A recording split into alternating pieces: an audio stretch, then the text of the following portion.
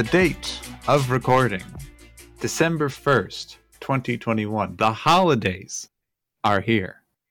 And you guys, I don't know about you, but it's really been a while since I feel like I've watched a really refreshing kind of Christmas movie. One that really feels like holiday spirit level. Like it's hitting home. I could put it on the shelf with a bunch of other classic Christmas movies, arguably maybe, and really have it enhance my holiday experience. But never before have I been able to say that such a movie exists, but it's also just about the Nintendo Entertainment System. How do you guys think about that? So a Christmas movie about the NES? It's like A Christmas Story meets Princess Bride, except it's about someone hunting down an NES as a kid for Christmas. It is a one-for-one in NES. It's not some NES ripoff sort of thing. It is literally the Nintendo Entertainment System. I mean, now I understand why Peter was so seduced by your sales pitches last week, because saying A Christmas Story meets A Princess Bride and an NES is involved. Mm-hmm. I mean, that sounds pretty good. And Neil Patrick Harris is the one telling the story here as well. He does a good job. Okay. Just spit it out already. What is this? It's called 8-Bit Christmas, is what it's called. And it's exactly as what I said. And it's actually a really funny movie. Takes place in the 80s. And it's someone in modern day telling a story to their kid about the 80s. And the kid sometimes is even just like, are you really doing that? And it's like, oh, 80s are a different time. Things are a little bit more dangerous. Some people were a little bit more rough around the edges. But not in a annoying kind of way, I don't want to think. Like it's it has like some rooted humor that I feel like maybe you'd find from like maybe some Christmas movies of past that are pretty iconic or maybe we've grown up with, but also still being modern 2021 standard. And there's definitely a lot of laughs I had. Definitely felt like this is a good Christmas movie. There's one like major complaint, maybe half of the movie, but that's plot and it's spoilers. And I don't want to talk about that because I'd rather just tell you guys, hey, try to watch this movie. Tell me what you think about it.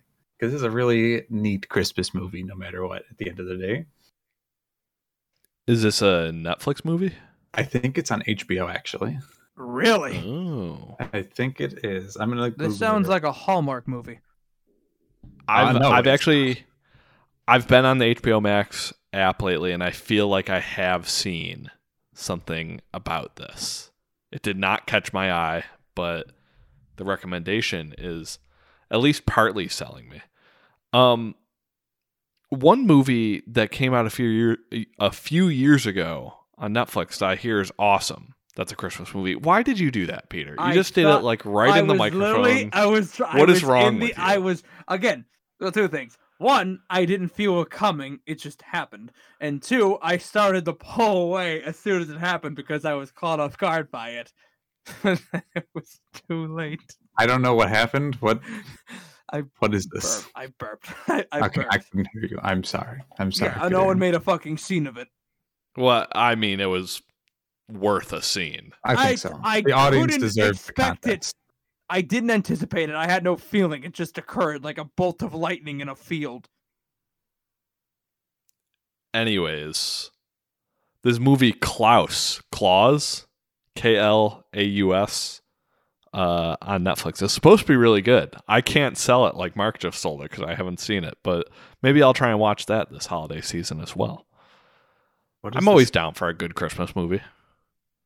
I just don't watch them very often. Or if I do watch a Christmas movie, because we do a movie night in my house, and one of my roommates loves Hallmark movies. So when he picks a movie, it's a Hallmark Christmas movie a lot of the time. And sometimes there's a charm to them, and I know he's going to be listening to this. And they have their ups, some of these movies sometimes, but when someone says a Hallmark movie, they definitely have a certain reputation to them. And, maybe it's hard to stay awake for a lot of these movies. I have very limited experience with Hallmark. Oh my God, I can't speak today. If this is how I'm going to talk in the first 10 minutes, I don't know how we're going to be at an hour and a half in. But I have limited experience with Hallmark movies. One of the funniest things ever, though, is that Will Ferrell and Kristen Wiig just made a Hallmark movie. It's not a comedy. They just thought it would be hilarious if they took a genuine attempt at making a Hallmark movie. And I just think that idea in itself is hilarious. That actually does sound really funny. I want to know what this is. All I know is, if I remember it correctly, Will Ferrell plays successful financial book writer Robert Benson. But one day I want to try and hunt that down and watch it because, I don't know, I feel like it would be a pretty entertaining thing to watch. But this is not a movie podcast. This is a games podcast. The BNY Gaming Podcast. I'm your host, Owen Shannon. Joining me is the DM, Peter Gorski. How are you? I'm very thankful for this podcast, and I'm especially thankful for my good buddy Jeff Keighley and all of his success today. Oh, we're going to be commemorating that. Don't you worry. Thank God. And on the other microphone is the man who conditions his hair like no other, Mark Gorski. How are you? I'm well conditioned, actually. Got a new conditioner and new shampoo this week. So I'm glad you noticed, Owen, from the other side of the country. You got an eye on you. Without being able to see your face. He's good. What can you say? Mark, you've inspired me at least a little. I used to just kind of be like your typical D-bag. I'm shampooing every day. And I have recently turned a new leaf, and I now do like the condition on almost every day. Typically condition every day, and then I shampoo about twice a week, and I see the results. Okay. It definitely makes a difference. It's definitely there. I only shampoo condition twice a week. I've got the longer hair, and also just I'm working a retail job on weekends too, so like I'm more active now. So like I'm now learning, just like me being a sweatier person sometimes, how I need to wash hair around that. It's complicated sometimes. It's always a process. Sometimes I hate it, but when it works, it's great. I think everyone seems to have a different process, and no one is really on the same page as to what the right thing is. I heard you're good to condition every day. You don't want to shampoo every day. That sounds right to me too. Like everyone's hair is going to be a little different because our bodies are different. It's like there absolutely is never going to be like a universal one size fits all solution to this. But that's right. My hair, I feel that my hair gives me a lot of leeway. Like I'm talking about pretty minor differences in my life since I've made this change, but differences nonetheless. So I'll take them. Video games. We have the Game Awards coming up, and I think we should make a nice little Game Awards sandwich here because we recently introduced the opening topic, warm-up topic. I think that warm-up topic should be what we're thinking might get announced at the Game Awards. I know Peter is especially a fan of this show for that purpose, the announcements. And I'll be honest, I tried like thinking of predictions that I could bring to the table here, and just nothing is really standing out to me right now as to like something that we're waiting to hear about, with the exception of like Last of Us Factions. So I'm interested to hear, Peter, I'll let you start. Do you have any like predictions for something you might see at the Game Awards show? Let's be clear. That little statement that you just decided to make willy-nilly about how it's not willy-nilly, it's the the announcements truth. are You're a my fan favorite. of the announcements. Aren't we all? To an extent. Well, I just don't get why I'm being singled out when I have gone on record on this podcast multiple times saying how I enjoy the show as a whole, probably more than all three of us. I think it depends on the year. It really depends on the year for me, because I'm not, if it comes to an announcement, if I have something on my mind that I really want to be there, say maybe a Smash Brothers character, then I can get really excited for it. But right now, we don't have a Smash Brothers character coming. There's no like crazy game. Like it'd be cool to see Breath of the Wild 2 get name dropped at the Game Awards. That'd be really awesome. But like other than that, I don't know. I'm not coming in like with any like dream like expectation of hype of what's going to happen, but I definitely have fun with the nominees. But I've talked about before how I think the nominees are more fun than actual winners. So take that as you will for how I feel about the show. I think. Go ahead. Go. No, you go.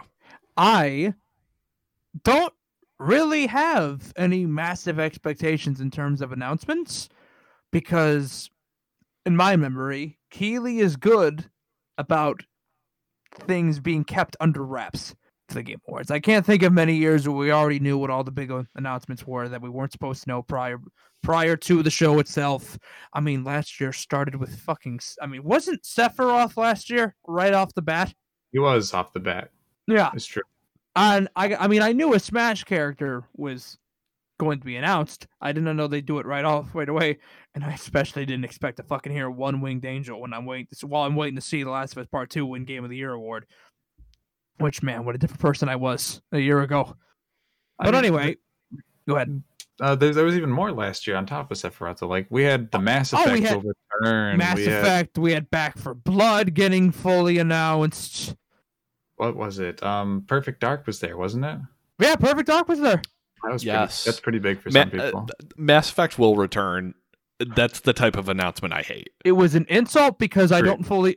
Mass Effect will return, parentheses, if Dragon Age 4 does well, and parentheses. If it comes out. Yeah. If BioWare is still open in 2 years, then maybe we'll actually work on Mass Effect instead of just putting out random concept art on N7 Day and saying, please, guys, please, we're still here. The fact that, like, we as a society allow N7 Day to still be a thing. You shut up. No, I get that you're Mass Effect fans, but it's acting like it's on the level of like Star Wars. And while I find May 4th to be like kind of cringy for that reason, I like at least it has the cachet to back it up. I mean, who's it hurting? Mass Effect. I mean, no one, but then shut up. Jerk. Fucking Mass Effect fans insulting you just for enjoying being alive one day a year. No, but when was the last day? When was the last N7 Day that you're like, oh shit? This one, because I had a fucking reason to enjoy Mass Effect this year.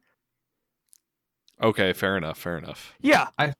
I think there's actually been some substantial Mass Effect related announcements on N7 Day in the past, and like if you look, like, we all know the history of Mass Effect, like, people just want another Mass Effect at this point. So anyone's going to be looking to this day like, hey, they've done it before, maybe it happens again here, because I feel like everyone has somewhat of an understanding of just how valuable Mass Effect still is. Like, even though like it's had some bad luck, people want to play a Mass Effect game so badly, and it was only a matter of time before EA took it off ice. So I think every time it comes around, it's almost like you could compare it to everyone screaming for a Nintendo Direct in a sense, where people are just really excited for something they know may or may not exist, because it's going to happen honestly eventually. But you know, but how fucking dare the N7 Day fans raise their heads up for one 24-hour span while Owen Shannon still walks this earth? I want Mass Effect to earn it back. This is not like an anti-Mass Effect take, but Andromeda was 2017. People hated that game. The last one before that was Mass Effect 3 in 2012. A lot of people even hated that game, even though I think overall well received. So it's like we have a trilogy of this series, well regarded. I'm not going to take that away. We don't have to pretend that it's Star Wars, because it's not. But to many people, it is their Star Wars. I don't know if that's true. Who the fuck do you think you are? I want to say though, like, when it comes to just like, let's say, just when people are running around and they have like game merchandise on, there's like an N7 hoodie I see almost anywhere. Like, not even like even at non-gaming related kind of conventions or places I would not expect to see someone with anything gaming related. So they said, I'm going to wear this Mario hat today. Not that people would really want to wear a Mario hat, but there's a level of What the fuck? dedication. There is a level of dedication to these fans, and they're out there in a lot of places you wouldn't expect them to be. I think there's more Mass Effect fans than we give them credit for, and how much they deeply care about the series. I'm just imagining like people genuinely walking around in public with Mario hats on. Let's see what Chris Pratt can do to the name, you know? Maybe there's a chance. Maybe we have an angle. He can really put Mario on the map. Look, I am all for hating that image of the person about to shit on a thing, and then someone walks up and like closes their lip and says, "Let people enjoy things." I hate that image. I fucking hate that image. I don't like it. I don't know why. Just something about the energy and the aura that image is supposed to produce makes me annoyed. That being said, Mass Effect fans before this remastered trilogy have had very little to enjoy. Them going on Twitter one day here and going, "Yeah, I still love Mass Effect," is not a crime. They're allowed to do that. Yeah. Yeah, Look, they are allowed to do that. If there's a fucking Last of Us Day when there's only been one good Last of Us game made, then the Mass Effect fans can have their N7 Day. Well, also, let me get ahead of it. I think that's stupid too. I think you're dedicating a very young man. No, I just think dedicating like a your day. NBA 2K day back in the day, so now no one gets to have a day. No, I definitely didn't want that. What is a game I would want there to be a day of? Fallout 3. No, I mean like even then, I bet Bethesda would try and like claim 11/11 like as their day. I bet Todd since Howard they make already does significant behind releases. closed doors. Yeah, but I don't know. I don't think any game comes to mind for me where it's like, man, I really just want there to be a hashtag for one specific day that game is considered significant. I don't know. It's all stupid to me. How dare these people find an outside source of happiness on this day that I am miserable? Like I'm with you with something like The Last of Us, where there's only been 2 good Last of Us games out there, you know, and they don't have that much kind of history like Mass Effect. I got you, Peter. But then there's something like Mario Day and 7 Day, I think, still fits the bill here, where it's like these are just kind of community days. Some communities are larger than others. Some companies have done more with these community days, so expectations are a little bit off. Like, I don't think anything crazy has ever happened on Mario Day, and like Nintendo or Mario, obviously bigger than Mass Effect. But people aren't screaming there's going to be a crazy announcement. If anything, last year people were wondering if something was going to happen on Mario Day because it was the 35th anniversary of the series, and the rumors were crazy everywhere that Nintendo was going big this year, but obviously that didn't come to fruition. But Mass Effect has kind of delivered on that every now and then, and people want more. So like I feel like we're just kind of going through a period of when these N7 days are coming, people are just really starved for something from a community that was really well fed before. All I'm saying is it's been about a decade of starvation. I'm not saying people need to stop liking Mass Effect. I'm saying like BioWare, you know what? Stop tweeting about your fucking N7 Day and like make a good game again. Just make a game, please. Make a game that's single player. Come on. We're getting there though. We're getting there. But Game Awards predictions. PlayStation. I really hope that this is the day we see factions already, because I kind of had the rant about it. I think when we were ranking developers of like, is Naughty Dog about to spend 4 years making this multiplayer game? Like, I hope not. I hope that they're able to just like have something to show and say it's coming somewhat soon. I am like mildly interested in what it could be. Here's what it is. The Last of Us Factions is a mode where every time you get a kill, you lose a point because it's wrong to kill. Wow, that's deep. Yeah, that's what they do at Naughty Dog. They have those really deep thoughts, you know. They really make you challenge yourself.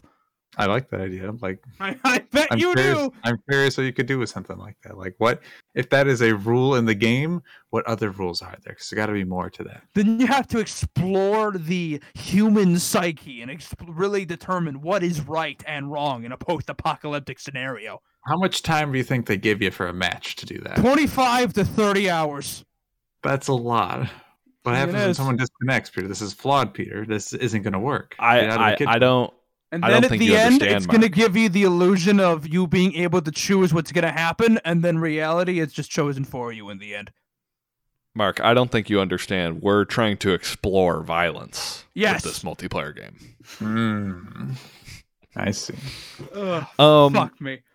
The one thought I'm kind of having with what Game Awards announcements could be happening, are we kind of in a lull in that 2022, we already know all of this huge shit is coming, and it's reasonable to assume that we're not going to get anything new from most of these companies because we know of all of this huge shit.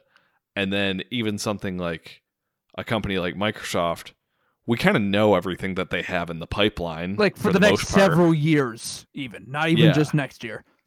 So like the intrigue around like, oh, what's an announcement you would really like to see? I feel like the intrigue isn't really there right now. This is probably just like a recency thing, and by next E3, like I'll be thinking entirely differently. But at this very moment, it just seems like, whoa, what are we grasping at here? What are we going to find? Right now, I think Microsoft and Nintendo have basically put out all the games, not all of them, but majority of the games they've already wanted to announce for the next several years. And we already know what to expect from them. Whereas PlayStation, it seems this generation is playing with a much different mindset of, in the PS4 and PS3 era, we loved just announcing games left and right and then not actually letting you play them or see them again for another several years. And with the exception of Wolverine, I think they announced Wolverine as early as they did because Marvel's the hottest it's ever been right now. Wolverine didn't leak. It was still a complete surprise, and they knew they had a moment to actually capture genuine shock and awe from the games industry. So they announced it then. But for the most part, PlayStation seems a lot more conservative with their first-party lineup in that they'd like to announce these games for the PS5 close to when they're ready. So I could see PlayStation not announcing any new first-party games until like next summer, because I think they're that comfortable with their lineup next year that they don't have to. And PS5s are continuing to sell as much as that, as many PS5s that can actually reach sales floors of retail stores are being sold. So I don't think Sony's really in a rush to announce more games when they can't even sell as many consoles as they'd like to. The only thing I could see from PlayStation beyond a Factions announcement would be like one of the games from one of those like various studios they announced partnerships with. I think one of them is called Firesprite. And there were reports of them like already having games that were practically finished. I don't know if that's true or not. I could see one of those kind of second party games getting announced, maybe. But Nintendo, Mark, you already threw out their Breath of the Wild 2 name reveal. I think that would move the needle quite a bit, even if they didn't provide any additional info, because everyone just wants to know the name of that game. You can't beat Breath of the Wild. I don't care about Zelda, and I think Breath of the Wild is the coolest name for any video game that's ever been made. I know. I agree. They haven't given us the name specifically because they think it will give too much of the plot away. Yeah, but that's like when the Russos said, we can't tell you the name of the fourth Avengers movie, and then it's just Endgame. It's, you could have said that from the get-go. That doesn't give anything away. I'm not as convinced for this because it's a sequel to Breath of the Wild, of course. I think because they have we take a trip back in time to 2017 when Nintendo shows the final trailer for Breath of the Wild, and it is one of the best trailers Nintendo has ever put out in their careers at Nintendo. Maybe in the gaming period. Like this made this game even more hype, but the story didn't really kind of follow through as strongly as people might have gotten from that trailer. And I think that they're going to have some big reveal there, that they really want to leave an impression with people, and then bam, the name as well, like all tied together in one package, and have it very close to launch as well. Like they really wanted to sit with people, and I think it'd be really cool, and it would be a great idea to reveal that name eventually. But here at the Game Awards, I only think they're going to do that if a game is actually coming out relatively soon, and I don't know about that. I'm curious about other things Nintendo related, if we'd see that, because we had Bravely Default last year, and like I think that no, Bravely Default was 2 years ago. They showed that Nintendo had Smash. I think that was all they brought to the Game Awards, if I remember correctly. Peter, do you remember if there was anything else? I don't recall there being anything else. I don't think they would. I think it would be something that they're partnered with. Maybe I doubt we'd see more Bayonetta 3. There's no way we'd see something like Prime 4. That's just nebulous right now, even after Dread. We know Xenoblade Chronicles 3 is a thing. I don't know if that's a Game Awards reveal. We know it's almost close to being done, supposedly, says rumors and discussions. Is there a Wii U game that hasn't been ported yet? Xenoblade Chronicles X. Xenoblade Chronicles X. I would that is love the first to one see I go that. to with a bullet. I think that's the last one that is going to get in, and I think deserves to get in. Because people who played it always say they liked it, but a game with that high of a budget put into it from a developer I respect very much, even though I never plan on playing Xenoblade Chronicles 2, I like that Nintendo finally has their own mainline JRPG franchise, and I want as many of its games to be played by the general audience as humanly possible. We have Xenoblade 1 Definitive Edition on there already, and Xenoblade 2, and Torn to the Gold Country. I want Xenoblade Chronicles X to also get its chance to shine on that console. I think it would do very well. I just want to play that game again. Like I'd love to see that there. Truly. Is there anything else, Mark, or is that it? For Nintendo? Wii U. Oh, Wii U. Wii U ports. Wii U ports. Like some could say Star Fox Zero, but to them I'd say shut up. I don't think Nintendo has any desire, especially because like not that it was a part of the game people like, but the motion controls were kind of tied to that. I'm sure you could kind of do that a little bit with the HD Rumble that they have going on Switch. I mean, they fixed Skyward Sword and its motion controls, and I think the game is better for how it looks. So I don't know. I'm sorry. All I was gonna say is, truthfully, I'm not expecting anything really from the big three in terms of announcements. If anything, maybe Microsoft shows off Avowed or Hellblade 2, since Hellblade was first announced at the Game Awards in 2019. That's all Go ahead. I kind of expect Microsoft to bring at least like one of their big guns that we know is in the pipeline. I could see us getting a real look at games that have already been announced. I do not see any new games being announced here from them. Yeah, no, I completely agree. But I do hope that they at least bring like a semi-lengthy trailer for at least one of their games. Mm-hmm. I'd like to see a trailer with gameplay. Honestly, that's all I could ask for. And I have full faith that Microsoft's bringing something, just because they've consistently brought something big to every Game Awards for the past couple of years. Ubisoft will bring a new game that will just make people lose hope in humanity just a little bit more. And they will not address anything going on behind the curtains at Ubisoft. Not a single thing. And they will absolutely not say anything. My EA prediction is that we'll see a trailer about the new season coming to Knockout City. Joseph Fares will show up and everyone's going to be like, is he going to say fuck the Oscars again? Is he going to say, he didn't say it, maybe next year? Imagine, I was talking with my roommate about this earlier. Jeff Keighley brings up Joseph Fares to talk about Activision Blizzard, and he just goes off. He gives them the fucking stage and the mic to say I mean, that'd be dangerous. Keighley loses Call of Duty and all his future shows just to give his buddy Joseph Fares a few minutes to shit post on his live game on a Game Awards show. I would gain much respect for the Game Awards at that point, you know? I think everybody would. I think Keighley cares a little too much about his relationships for that to happen. If Jeff Keighley just theoretically came out and basically had a fuck Activision portion of his show, I would respect that man until the day I die. Like, it's definitely not realistic, but like, what a world we'd live in. Where Jeff Keighley this year says no to NFT games. We will not talk with you. Bobby Kotick, we're going to talk about him. We hate that guy. Here's my friend Joseph Ferris. He says, fuck Bobby Kotick. And now we have a game announcement. Do you guys think Jeff Keighley has ever had a drink with Bobby Kotick? I bet he's been in the same room as him. I don't think he's ever. Bobby Kotick hung out with like fucking Roger Stone and Jeffrey Epstein. I don't think Jeff Keighley is having dinner with. I don't think he has.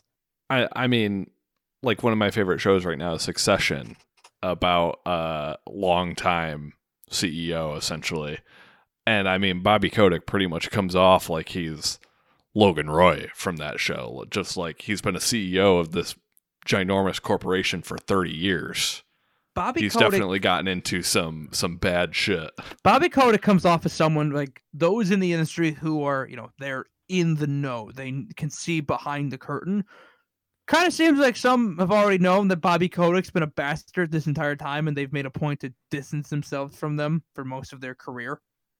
And I get the sense that Keighley probably was smart enough to not associate himself with that man as much as he physically could. Yeah, and I mean, even if he was associated in any way whatsoever, it's not like it would matter. Keighley's just a media guy. It's fine. But to get back on topic, Mark, I assume you probably wrote it, but we are going for year number 3 of Vin Diesel coming back.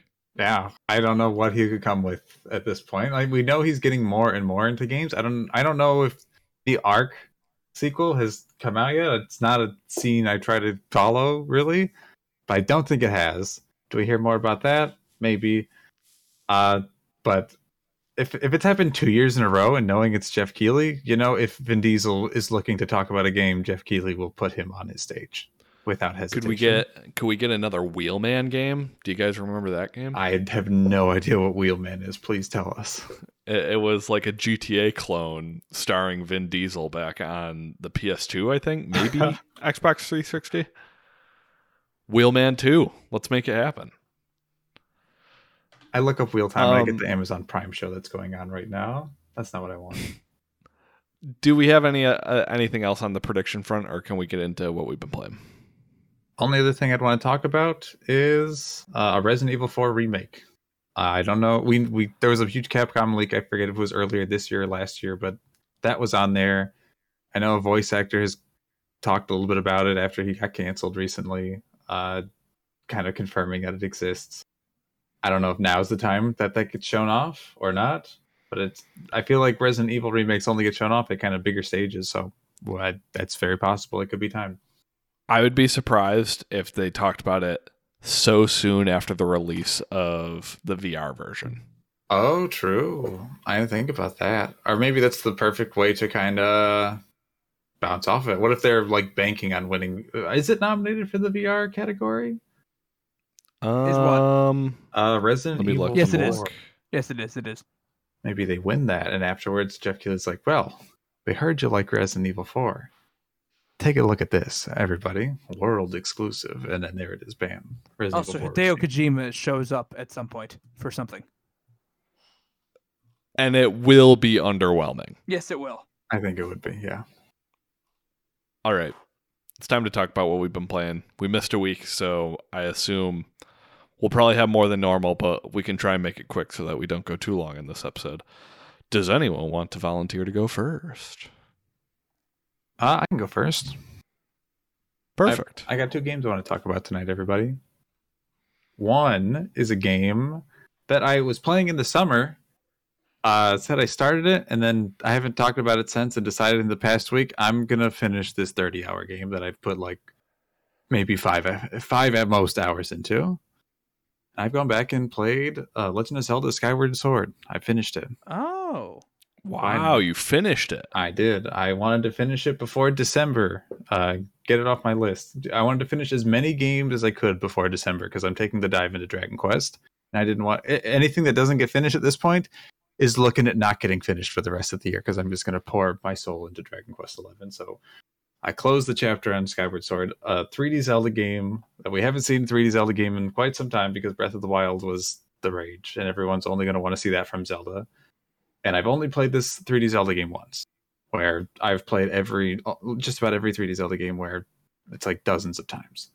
And Skyward Sword's already a game I was very lukewarm on. I love to say bad things about Skyward Sword, but right now, after finishing it, I don't have a lot of those bad things to talk about Skyward Sword. It's actually a really good game. It's a good Zelda game on top of that.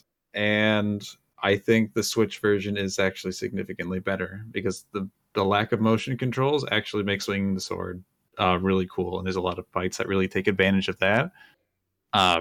Especially later in the game, I thought it was really cool. Just after you've mastered it, you understand, oh, I know which direction these enemies guard. Like, it's so blatantly like, I'm putting my sword over my head. You have to hit me from underneath me, but it's that. But except now there's 10 enemies running at you, and you got to swipe at them all in the right direction. Just get them back, knock them down one after another.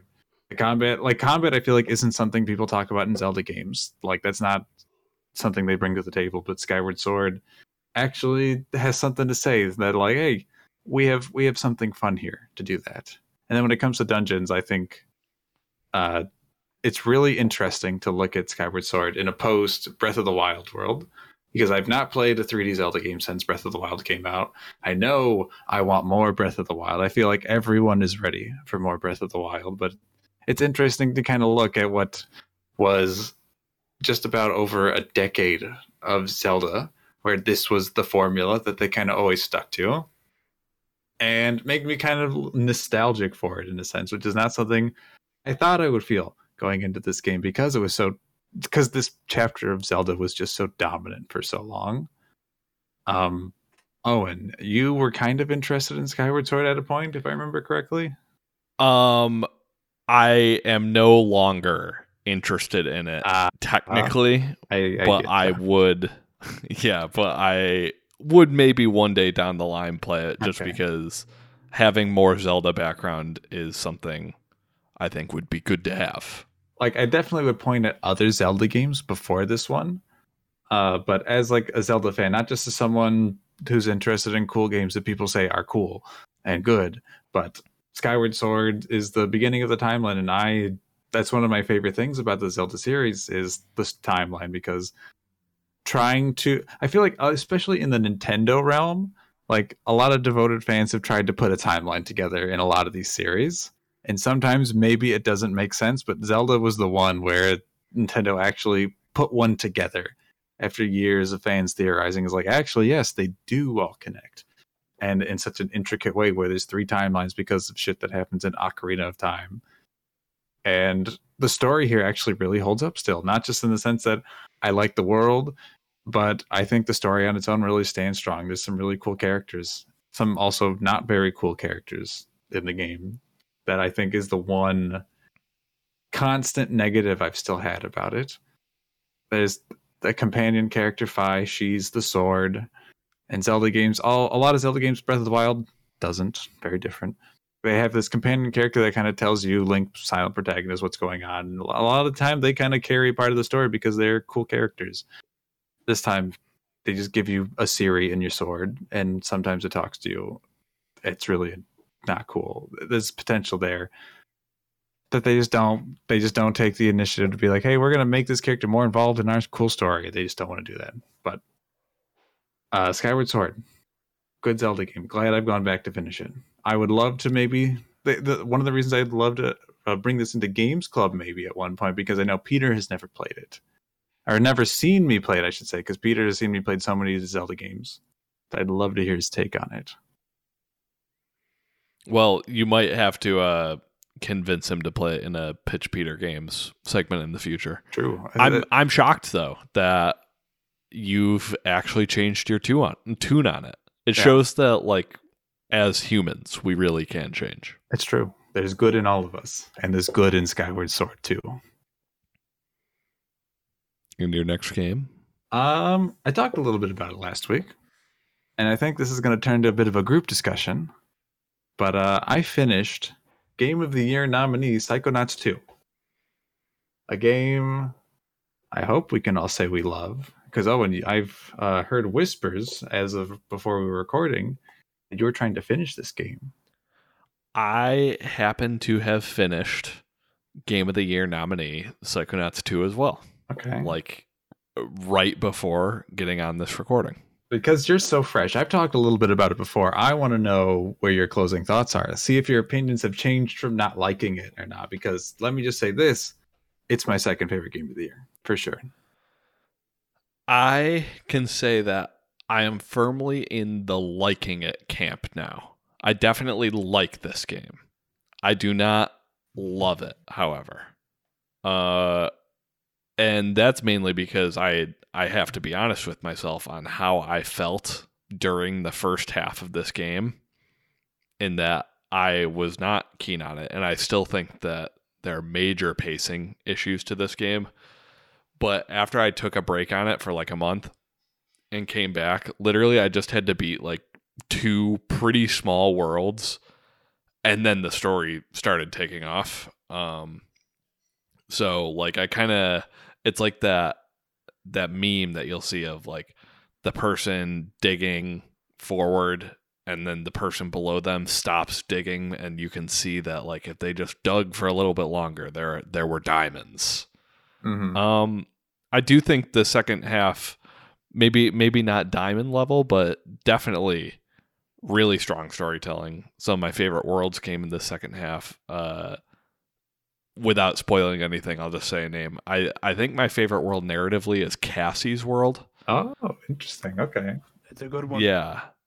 And just in general, I do have more critical thoughts to say on it that I can get into a little more as we have a little mini discussion about it here. But I have been converted. I like the game.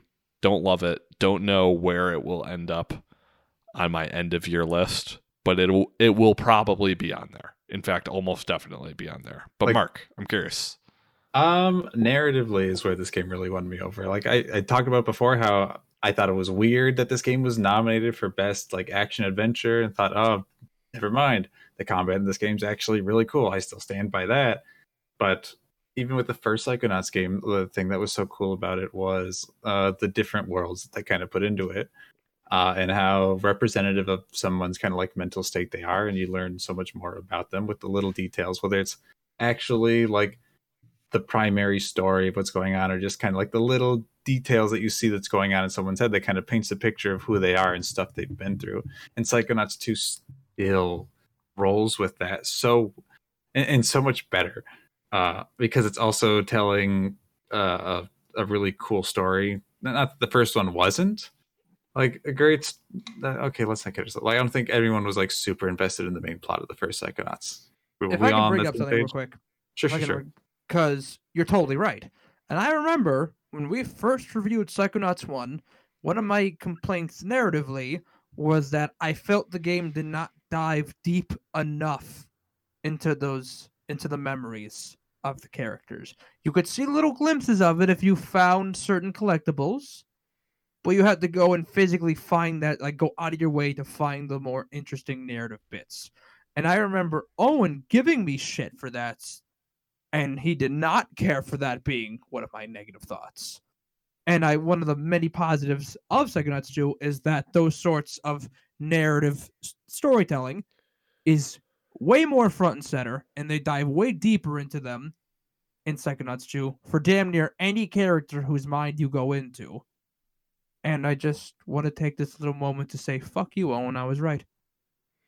I think this is a more mature game overall, for Absolutely. sure. I still stand by that. Psychonauts 1 did its job admirably, and I do not think that Psychonauts 1 was a game that was really even aspiring to like hit you with those big narrative beats. It just kind of included in the background that like, yeah, there might be a darker story behind here, but that's not what we're worried about right now.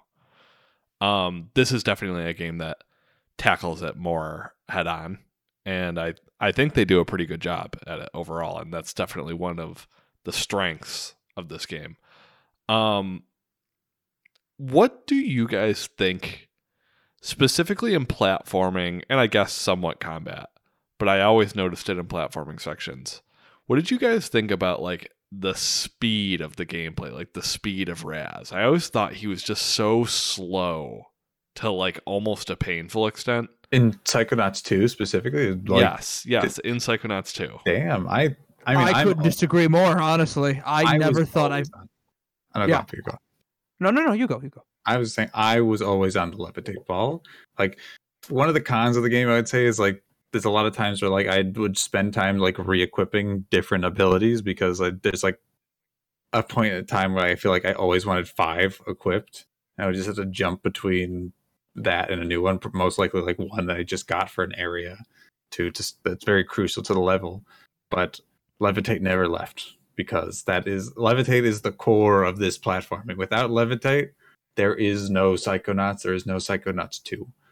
And I never thought that was too slow, always just rolling around. Levitate was always good. I more mean on your feet, and I also remember Peter had this critique of Psychonauts 1, and I believe I agreed with it then, and I definitely agree with it in this game, of just like weird depth moments of you think you're going to make a jump, but like the depth of the game just doesn't allow you to see that you're not going to. It always happens specifically when you're like trying to grab a bar you can swing on. I could never tell if I was like actually going to make the jump or not. I would just kind of jump as far as I could and assume that Raz would grab onto it, because if I tried to finesse it, I was almost definitely going to mess it up. I never had that issue with 2.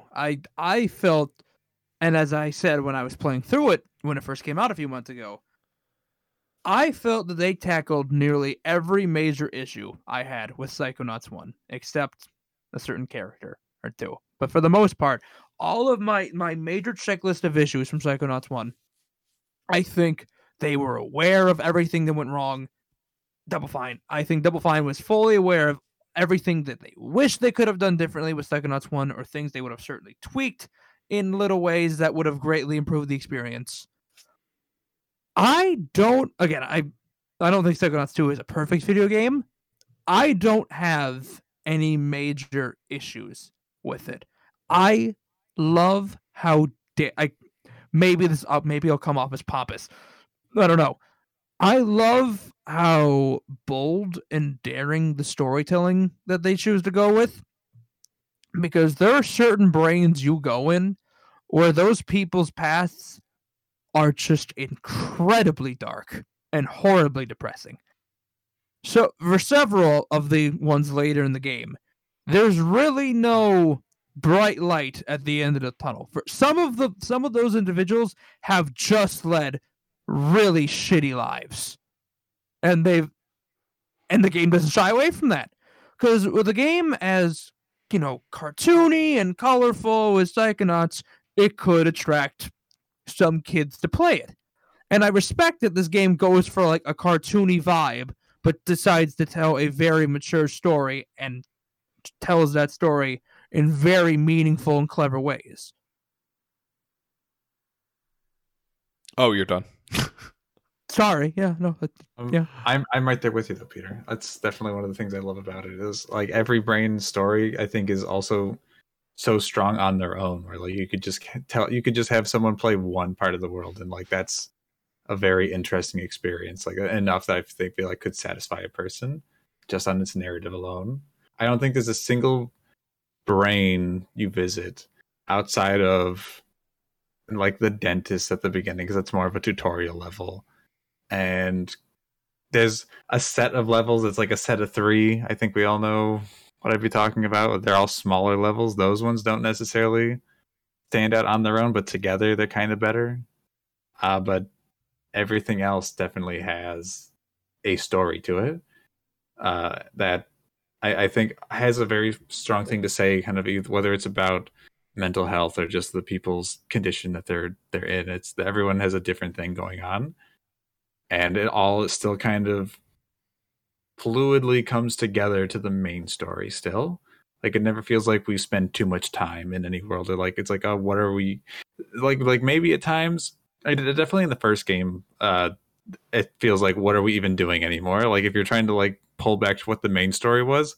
Like the brains are kind of like side attractions almost that shine brighter than whatever the main story is supposed to be about. But the game is a comedy, the first one, not trying to take itself too seriously, but Psychonauts 2 really wants to set the bar and say like, okay, not just does every little detail matter, but it's also going to pull back to this main story we're telling. On top of that, we're also building immediately on top of the first game and going far with that. So loyal fans to this first game who have waited this long will get a real deal kind of sequel experience that they're looking for. And I want to ask you two, who in your, because again, I know mine, and I've talked about it when I first played it on this podcast, but I want to hear from you. Who is the standout character of this game in your guys' opinion? The standout character, I think I know who you're gonna say, but I haven't thought about it enough to know whether I agree with it or not. Because you guys You're are gonna just say- coming off pretty fresh from this game. You're gonna say Ford. Yes, correct? I think Ford Cruller is the star of this game. I think he probably is. He's the character that is most put on the stage to be able to do so. But there are a lot of the side characters I ultimately really liked their Oh, stories. sure. Other than Lily, I think everyone's great. I mean, everything Yeah. about the Psychic Six is really interesting. They're so Whatever- good, and I haven't really said anything because that's where all the spoilers really are for this game. But I think every member of the Psychic Six is fantastic. I really do. I fell in love with each member of the Psychic Six. I think they're so excellently written. I was so gripped by every one of their stories, and I looked up guides of where to find certain memories for them in case I missed them, because I wanted to know everything about all of them that I physically could. I think it's funny. Let's go minor spoilers, Psychonauts 2, everybody. All right, feel everyone, like- if you want to play Psychonauts 2, skip to a certain point in this episode that somehow we will let you know what it is. Maybe it's in the description. Owen, what do you think? It will perhaps be in the description, assuming I do my job well, which is not always a guarantee. Okay, well, Psychonauts 2 fans, at least you got this warning. You can go 3, dig. 2, 1, spoilers. I think it's cool that even though like you go into all of their heads except fucking Otto, like you just don't. There's just one you don't, whether it's because I got cut or not. I think it works just fine because Otto, he seems like just to be like an asshole. like he's not great. He gives Raz all this equipment that he's not supposed to because he wants the data on it. He just has all these brains stored. Even when you're in Bob Zanotto's head on the island, you talk to him and he's just like, I didn't like this guy at all. He was just a part of the package with Helmet. I loved Helmet. When I was And talking about characters who just lived horrible lives for the most part, I was thinking of Bob. Oh, His- yeah. Bob's life. I mean, his mother like drinks herself to death when he's a fucking kid. His father's nowhere to be seen. His lover is killed in a battle. He just lives like he's an alcoholic. Like, holy shit! This game looks like a Pixar movie, and this is the kind of story they're telling, and I respect them for that. I think Bob Zanotto's head is like second favorite in the game, next to I think. Last time I mean, talked for about. Helmets is my favorite world, and I Yeah. love his story. Owen, what's your favorite? Helmets is my favorite visually, and I think Cassie's is my favorite narratively. Because I just really liked the conceit of Cassie's world, which is the idea of like you're allowed to be different people in different contexts, and you don't need to have an identity crisis because of that. Mm-hmm. But yeah, I think those would be my top two. My quick take on Otto and why we didn't visit his head. I think it may be because like he seemed the most secure of all of the Psychic Six. Like the other five all had something like terrible going on within their minds, and Otto was just Otto. He was selling shit to you, he was giving you equipment, he was doing his science experiments. Like he has no care in the world. Mm-hmm. What did you guys think while we're spoiling it? Yeah. What'd you guys think about like the twist at the end? I loved it. I loved it. And part of what I think makes Ford interesting is he's a cold motherfucker.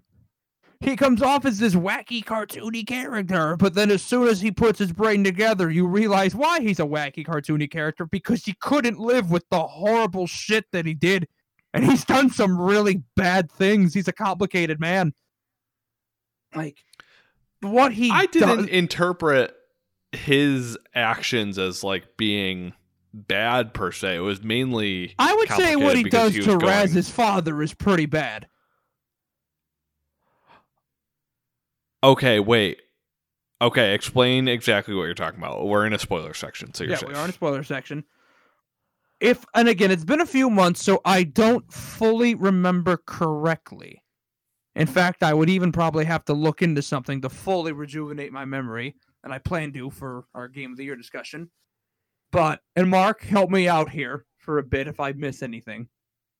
If I remember correctly, Raz's grandparents, they die in the ship. They do. They die at sea. I don't even see. They just drowned. They just drowned in Slovakia or whatever it's called. I forget. It's called. Oh my God, you're right, because they're killed by her, and then it's all come back to me. It's all come back to me. Fuck, I'm sorry. It's not all coming back to me. It's been a while, Mark. I'm sorry, because I remember. I'm so sorry. This makes for horrible podcasting. I remember ending that game because afterwards, after you beat the game, you can go back and talk to each character, and you'll have unique conversations with them about where do you see your future here? And you have a whole conversation with Raz's father about, so what are you going to do about Ford? Like, how are you with him? He's like, I'm going to need time. I don't know how long it's going to take for me to face him, but I understand why he did what he did, but at the same time, I'm probably never going to be okay with it. Okay, this was a moment I was like kind of confused by because you see like the moment where Lucretia and your father meet in like a picture, and Ford explains that like your father was an orphan at this point. Did he like change his memories or something and make him think that he wasn't an orphan, or? Yes, he did. Yeah. Oh, okay. He completely changed his mind and lied to him about the deaths of his real parents and just made him think that, oh, your aunt is your mom. And your entire childhood, maybe not entire, but he just drastically changed his mind because he had to, because he didn't want Lucretia to be killed or be put away in like a prison.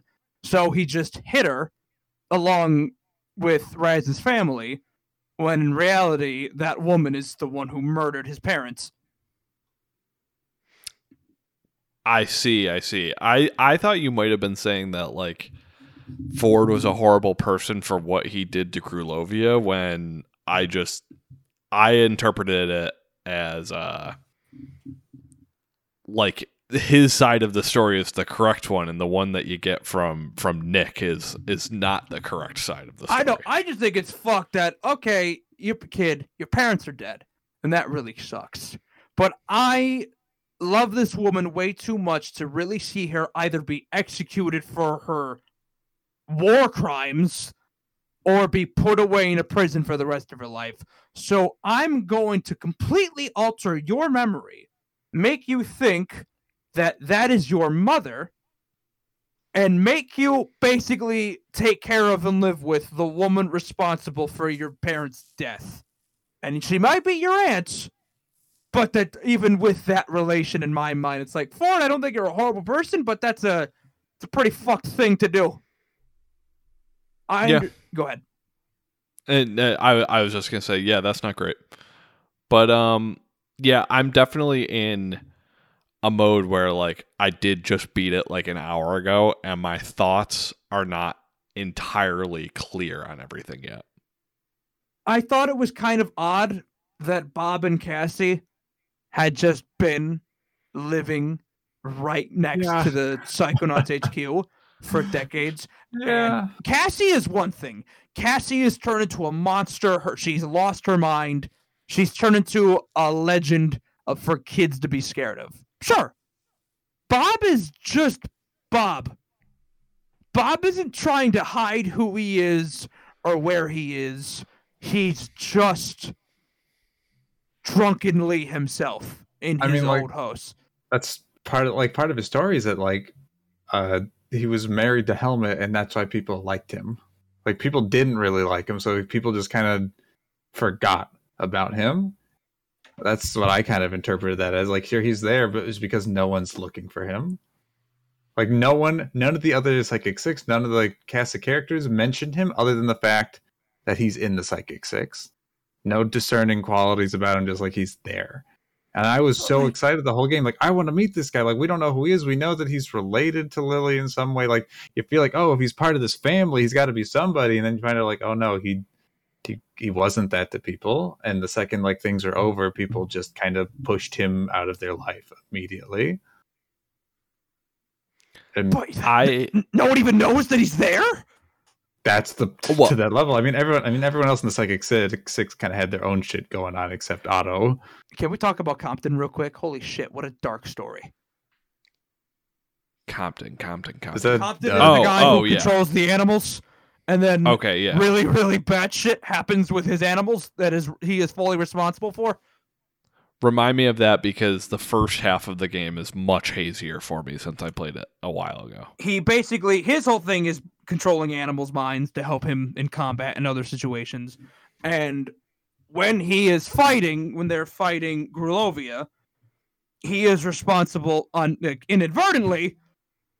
He inadvertently sends a lot of animals to their death fighting that woman. And that's not all. But he is just responsible for... I want to make sure I get this right. Yeah. What is it? Well, like, what part are you trying to figure out?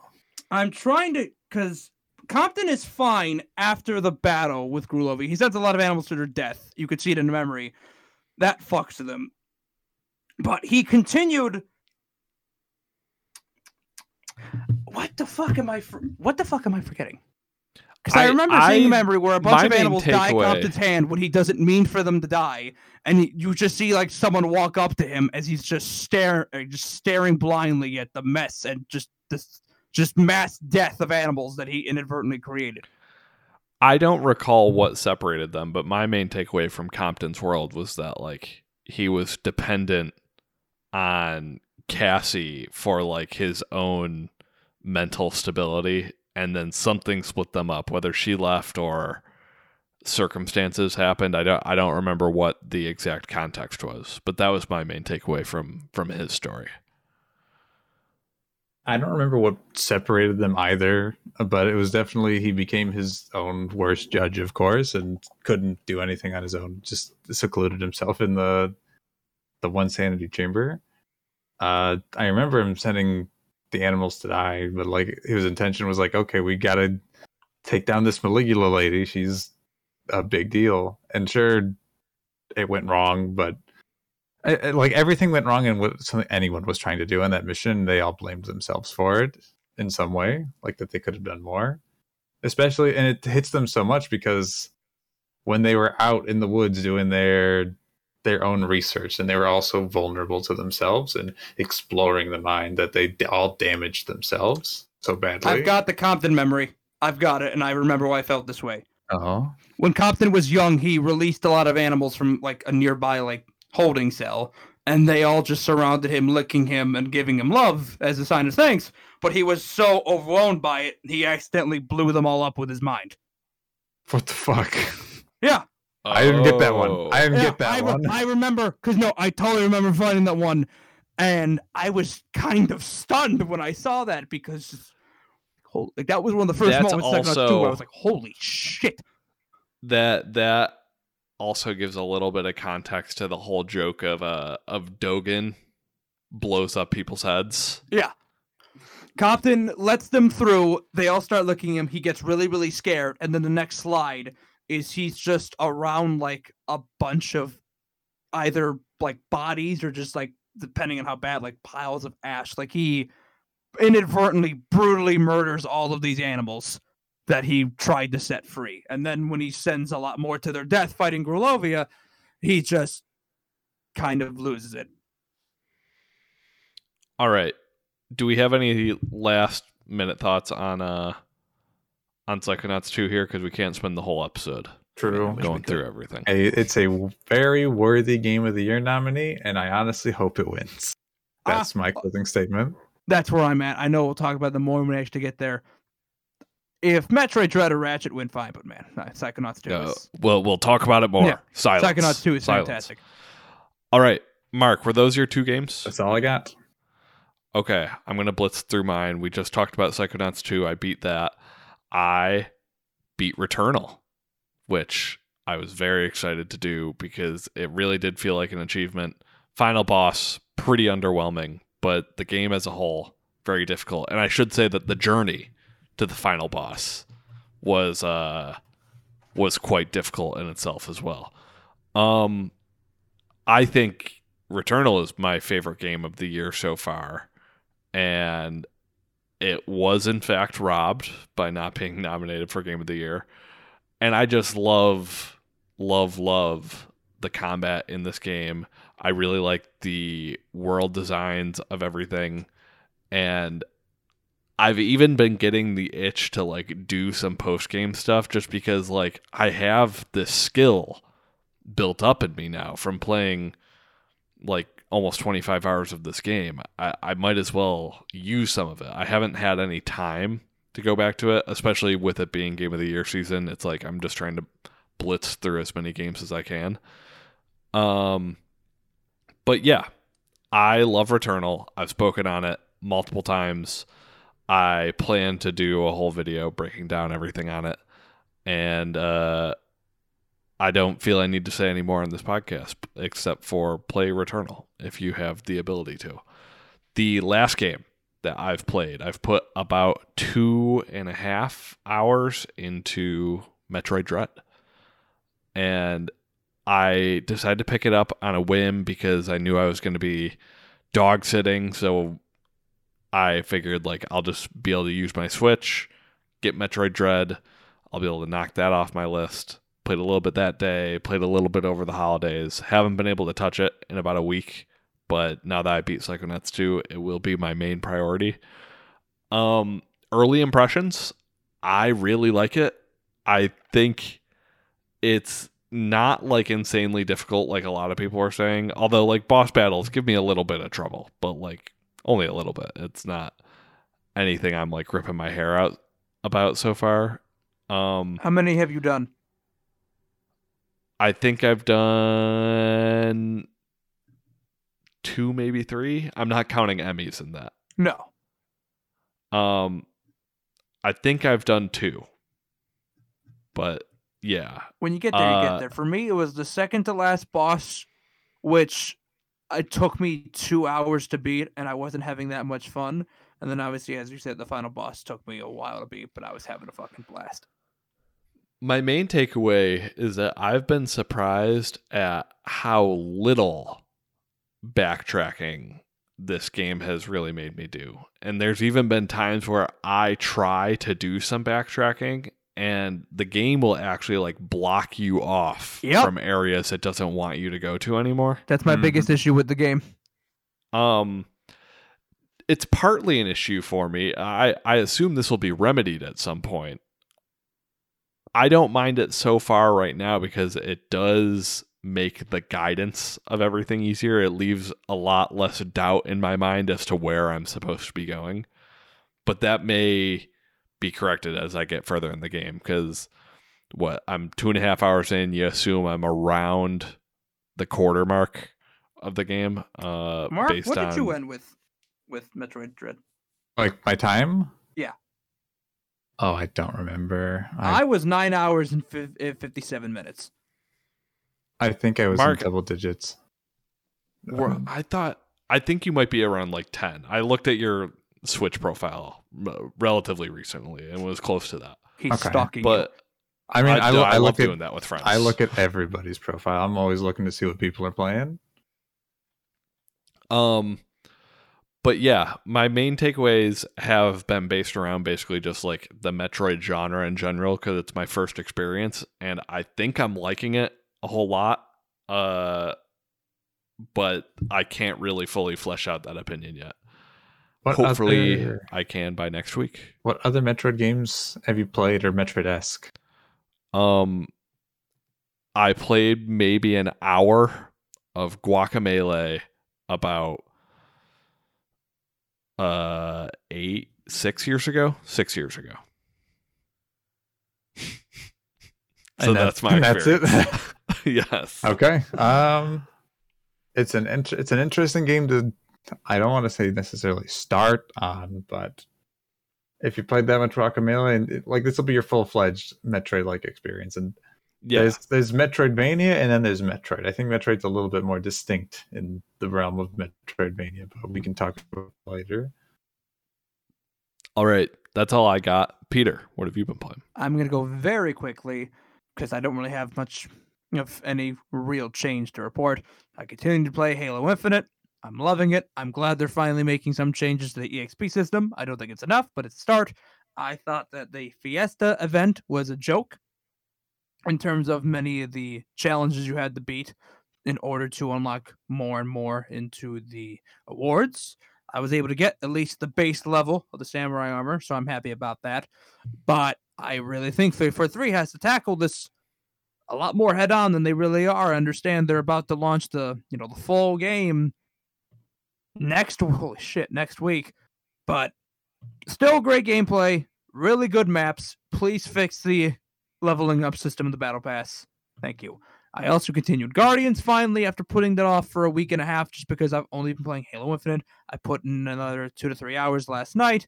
Still loving it for all the reasons I have stated previously on this podcast. I stand by them. I hope more people play that. I'm glad it got a few nominations at the Game Awards. I'm not surprised it didn't get Game of the Year. That's totally fine with me. I'm just glad it's getting some recognition.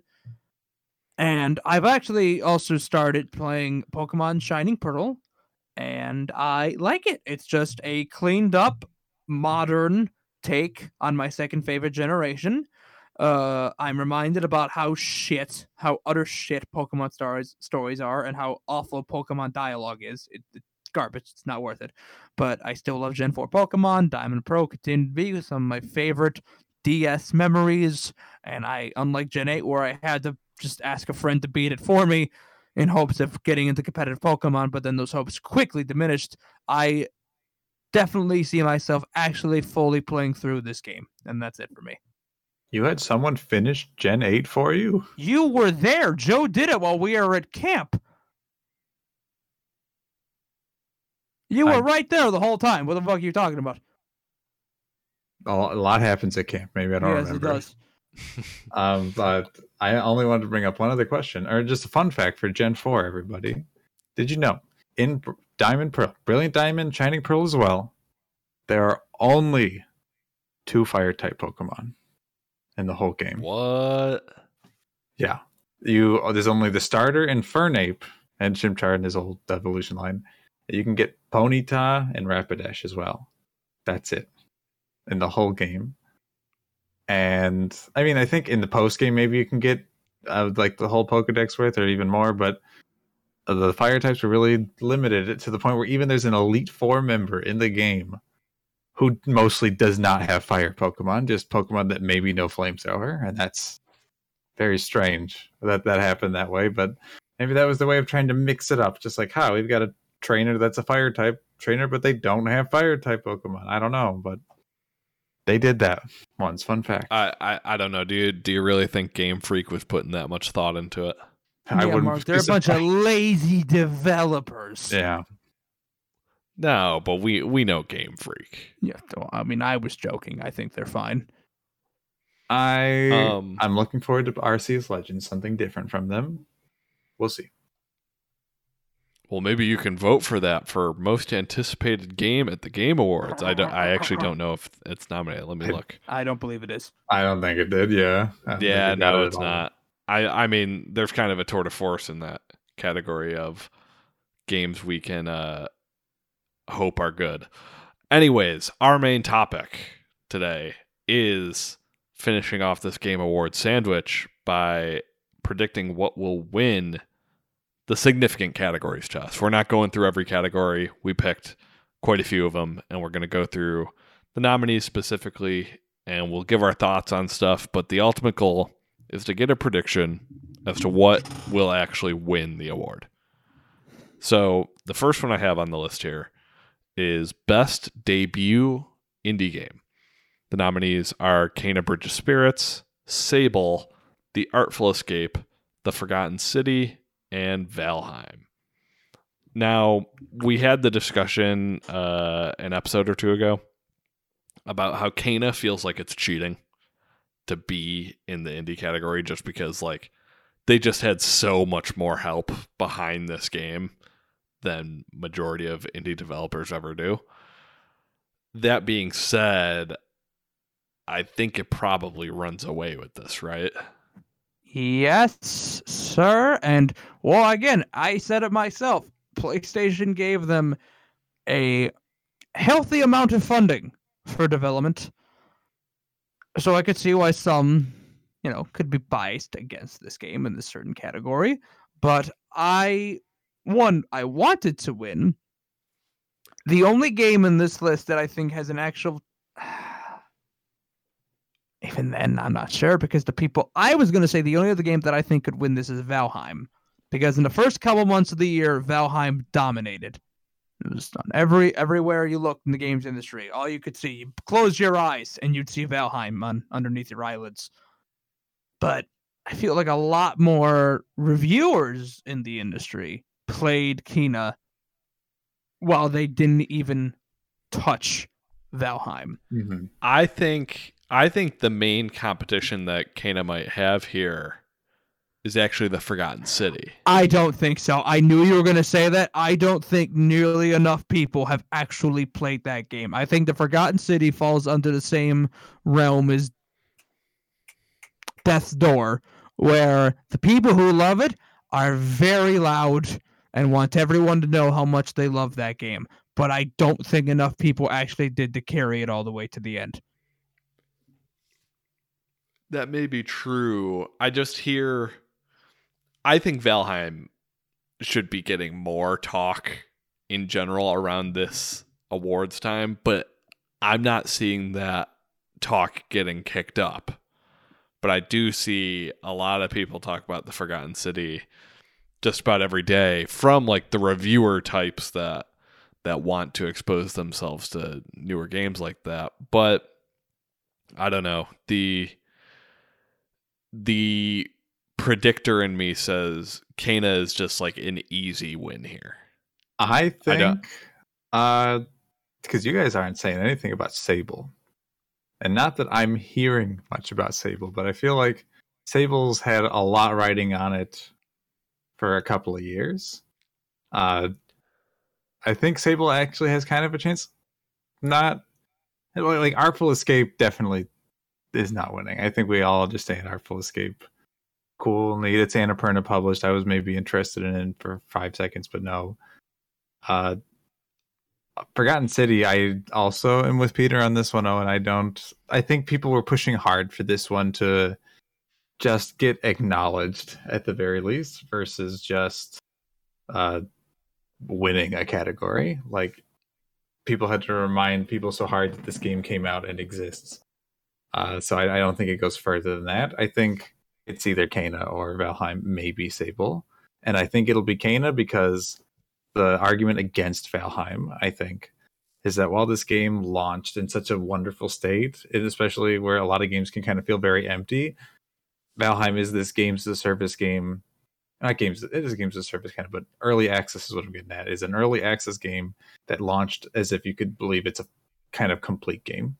And there was a promise of so much more to come back in February when it came out. And such little content has actually been added to it since, which is why it kind of fell off, because they were taking their time. I mean, the props to the devs, instead of diving into new content, they wanted to focus really hard on cleaning up the experience for a lot of problems people were having. Like, kudos to them. But I think that kind of costs them in this conversation specifically, where it was gone. And plus, on top of that, Valheim lives and dies on PC. Kena is only on PS4 and PC. No, it's on PC, It's on right? PS5 and it's on Epic Game Store. Okay, yeah. So at least 2 different platforms, and it's gotten eyes And PS4, for the record. Yeah. It is PS4. Is it on PS4? I didn't know that. I think so. I can't confirm. My roommate played it on PS4. But I would lean towards Kena, but I'd love to see Valheim get it. Same. But we're going to give Best Debut Indie Game to Kena Bridge of Spirits. Congratulations. Next one up, Games for Impact, which is a category that I guess it basically just means like they did stuff with representation. That seems to be the main thing that is championed here. I just want to say real quick, I don't know anything about any of these games. This is not any of them. Let me read them. Okay. The games are Before Your Eyes, Boyfriend Dungeon, Chicory: A Colorful Tale, Life is Strange: True Colors, and No Longer Home. I know Life is Strange: True Colors because of things you guys have said.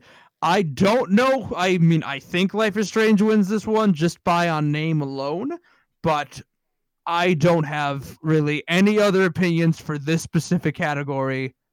I apologize if that's a shitty answer. I just want to be upfront with that. I have no thoughts on this category. You don't remember Before Your Eyes? Owen talked about Before Your Eyes. Owen has played and gushed about this game on the podcast. I don't remember Before Your Eyes. Yeah, I gush about it like basically every chance I get. I know, but it's... You just don't listen to me. It's fine. I'm being honest. I don't remember it.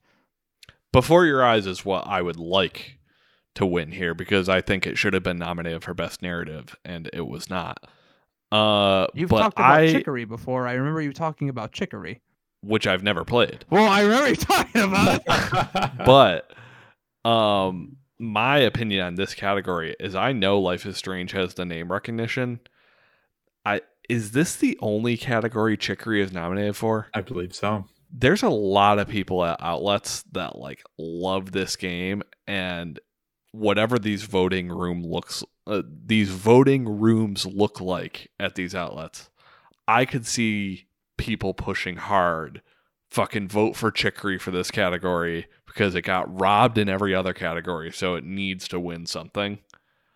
I could see a big Chicory push personally. I think I could see Chicory or Life is Strange. I think takes it here. I could be convinced. Like, if I were someone in the room, as someone who has not played Before Your Eyes, from what I understand of that game, I could definitely be convinced as to why that could win, because that sounds like a very interesting game. I'm surprised I never actually went out of my way to try to play it, because I was kind of sold on it when you were talking about it before. 90 minutes, man. You get 90 minutes one day. Maybe during holiday break, I could find a way to play it. I don't know. We'll see. As long as you have a webcam. I could make that work still. But I don't even know what No Longer Home is. That's the one I don't know anything about. I've never heard of it, which is like at this point it's pretty unbelievable for us to like never even have heard of a game. Being as tapped in with like the podcasts and stuff as we are. Boyfriend Dungeon just had a whole lot of controversy around it for pointless reasons. Like it seemed really silly, especially because like it was about a character who's like really abusive in a relationship, and that's like it sounds like they might be the main antagonist from what I can gather. Like the game is just all about that kind of a dynamic, and a game that's all about how you manage your relationships. And that's why I think that game's even nominated in this category, because that's what it's trying to tackle there.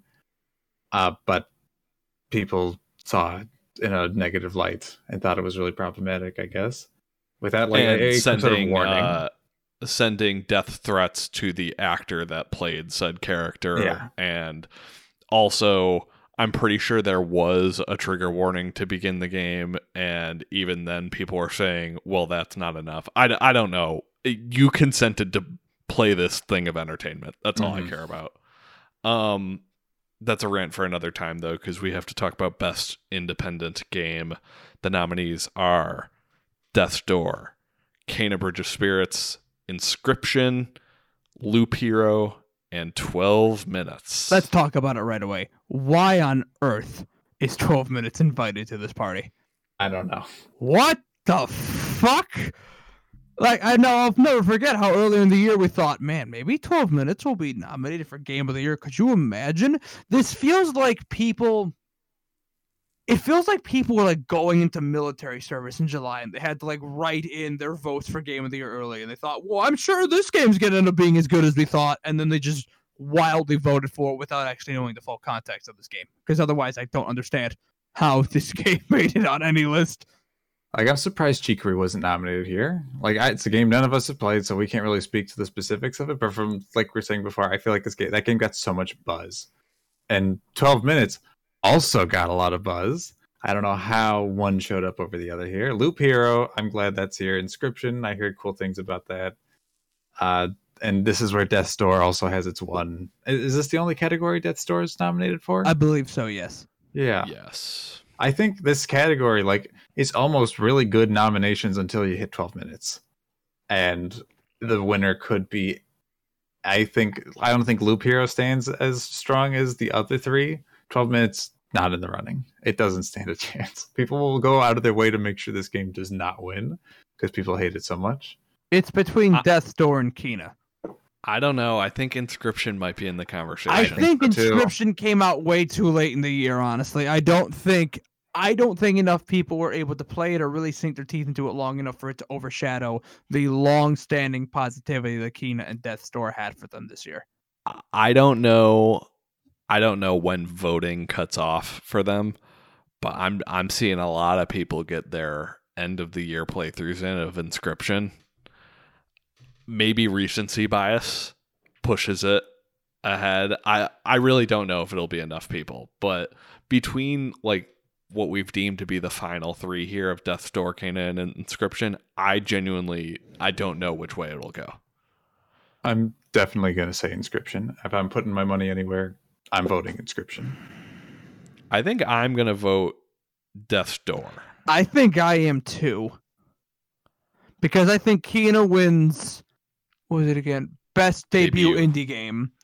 I mean, games win more than one award many times, and Kena is nominated for even more than just those two, whereas a lot of people did still like Death's Door, and this is the only award it's actually up for. So I could see a lot of people just collectively going, well, let's at least make sure that Death's Door gets acknowledged and gets some attention from the show, because it deserves it, and we want the devs to, do better for themselves.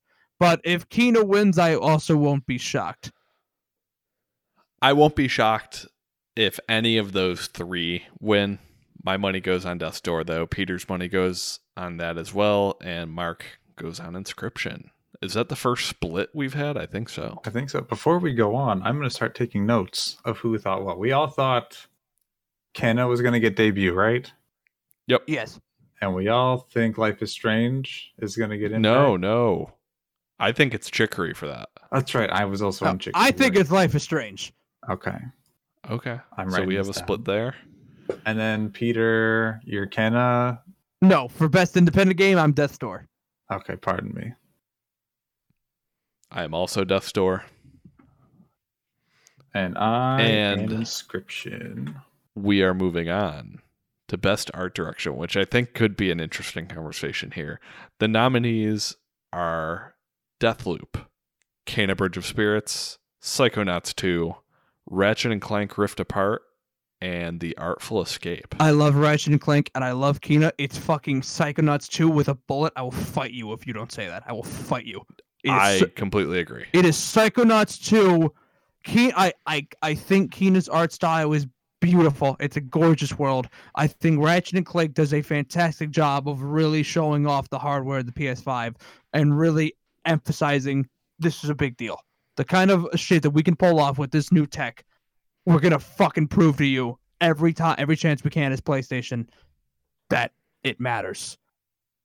But it's Psychonauts 2 with a bullet. That game is beautiful from start to finish. And whereas I feel like a lot of these games all do have similar looking environments. Ratchet does mix it every now and again. Each world in Psychonauts 2 is so drastically different than what came before it. And I think it is so impressive in that it can take entire different, almost like concepts of other games and make entire levels out of each one of them and make them so unique and different than what came before and what comes after and This is Psychonauts 2. Mark, I'm prepared to fight you. Deathloop, guys. I think we're really underselling Deathloop here. I think the two competitors here are Psychonauts 2 and Deathloop. I Artful Escape, I don't know enough about. I'm sure it's great. I feel interested to like play it at some point if it's like it's like on sale for a super amount because it's an Annapurna game. I feel like maybe it could surprise me. It's on Game Pass. It is on Game Pass? Okay. It is. If it's a short one too, maybe I could find a time. But Ratchet and Clank is a pretty game, but I don't think any environment I was in really stuck out to me. Like it's just pretty. Did for me, but not for Ratchet. I had moments where I stopped the game and just kind of stood there for a bit and looked this way. Wow, I can't believe that this is what first-party PlayStation games look like. This is crazy. Whereas Psychonauts 2, I put the controller down on my jaw. I had to pick my jaw off the fucking floor with some of those levels because I couldn't believe, I'm playing this? I can interact with this environment? Are you fucking kidding me? This isn't a movie I put on HBO Max? Like, yeah. But I think Deathloop and Psychonauts 2 have leaned more into their creative sides than at least Kena and Ratchet do. You really think Deathloop wins this category over Psychonauts? I'm definitely leaning towards Psychonauts 2, but if I think there's a second place, I think Deathloop could sneak up on people here. Okay, great, but this isn't the second place award. And I'm going to vote Psychonauts. That's where I go. The visual identity of Deathloop is like one of its strongest aspects. But that being said, Psychonauts 2 is just so visually creative all the time. It never stops. It just doesn't. It's really incredible. Sometimes like I can think of multiple different reveal moments where you're kind of like either you're like walking down a hallway or like taking a raft or something through something, and then the screen will start to go black and like some colors will burst in of the things ahead of you. It's like, my God, these are like incredible shots we're seeing here. Really just like the artistry on display, full force, I think is maybe even better than the writing of Psychonauts 2. I think it might be like the calling card of the game. Sounds like a strong game of the year contender is what I'm hearing here. Yeah, I heard the same. Well, it's definitely, in my book, the winner of Best Art Direction. I'm locking in my answer too. Psychonauts 2, Art Direction. I've already obviously done that for me. Okay. Next one is Best Score in Music, which I don't have a huge opinion on, but I included it for a specific reason. Can we shorten the reading of that third title, please?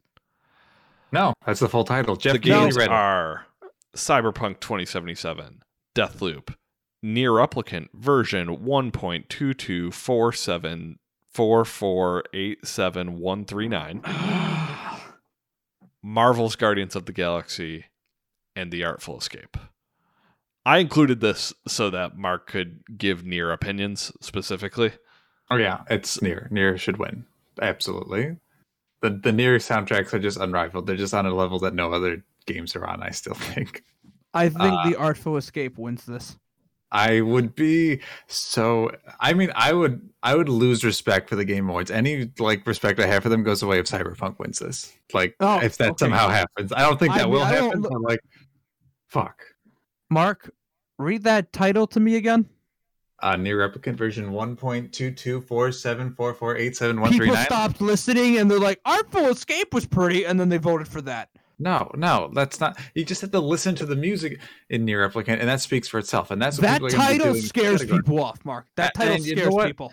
Fortunately for them, for this category specifically, you don't have to read the title. Someone just has to press play. If they're not going to play the fucking game, they're not going to listen to the music, Mark. Well, the Artful Escape at least entices people looking for great music more than people read Nier Replicant version 1 points. I just want one. I'm looking for one game. No, Peter, it's a JRPG. People are familiar enough to be like, oh, this is another weird one. Okay, let's see what this is all about. And it's just the square root of 1.5. That's all it is. Is this a remake, sequel? Is it a prequel? You don't know what this is from that fucking title. This is like reading we Kingdom don't Hearts. need to. It's about music. Yeah, literally. Like the judges in this what don't the point have I'm getting is the point I'm making is it is about music, but I'm willing to bet a lot of people voting did not play that game because they did not know if that was a prequel, a sequel, a reboot, a remake. That title tells you nothing.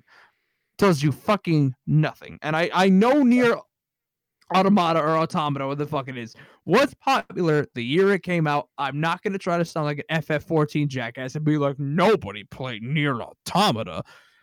But I do not think the Nier fan base is big enough to garner the attention of just your avid Nier fans or those who respect it from the sidelines with a fucking horrible title like that. Peter, I want you to know a Nier mobile game came out this year. So Nier fans, they got a mobile game. There are 3 Nier raids in Final Fantasy XIV as well. This fucking game. Yeah.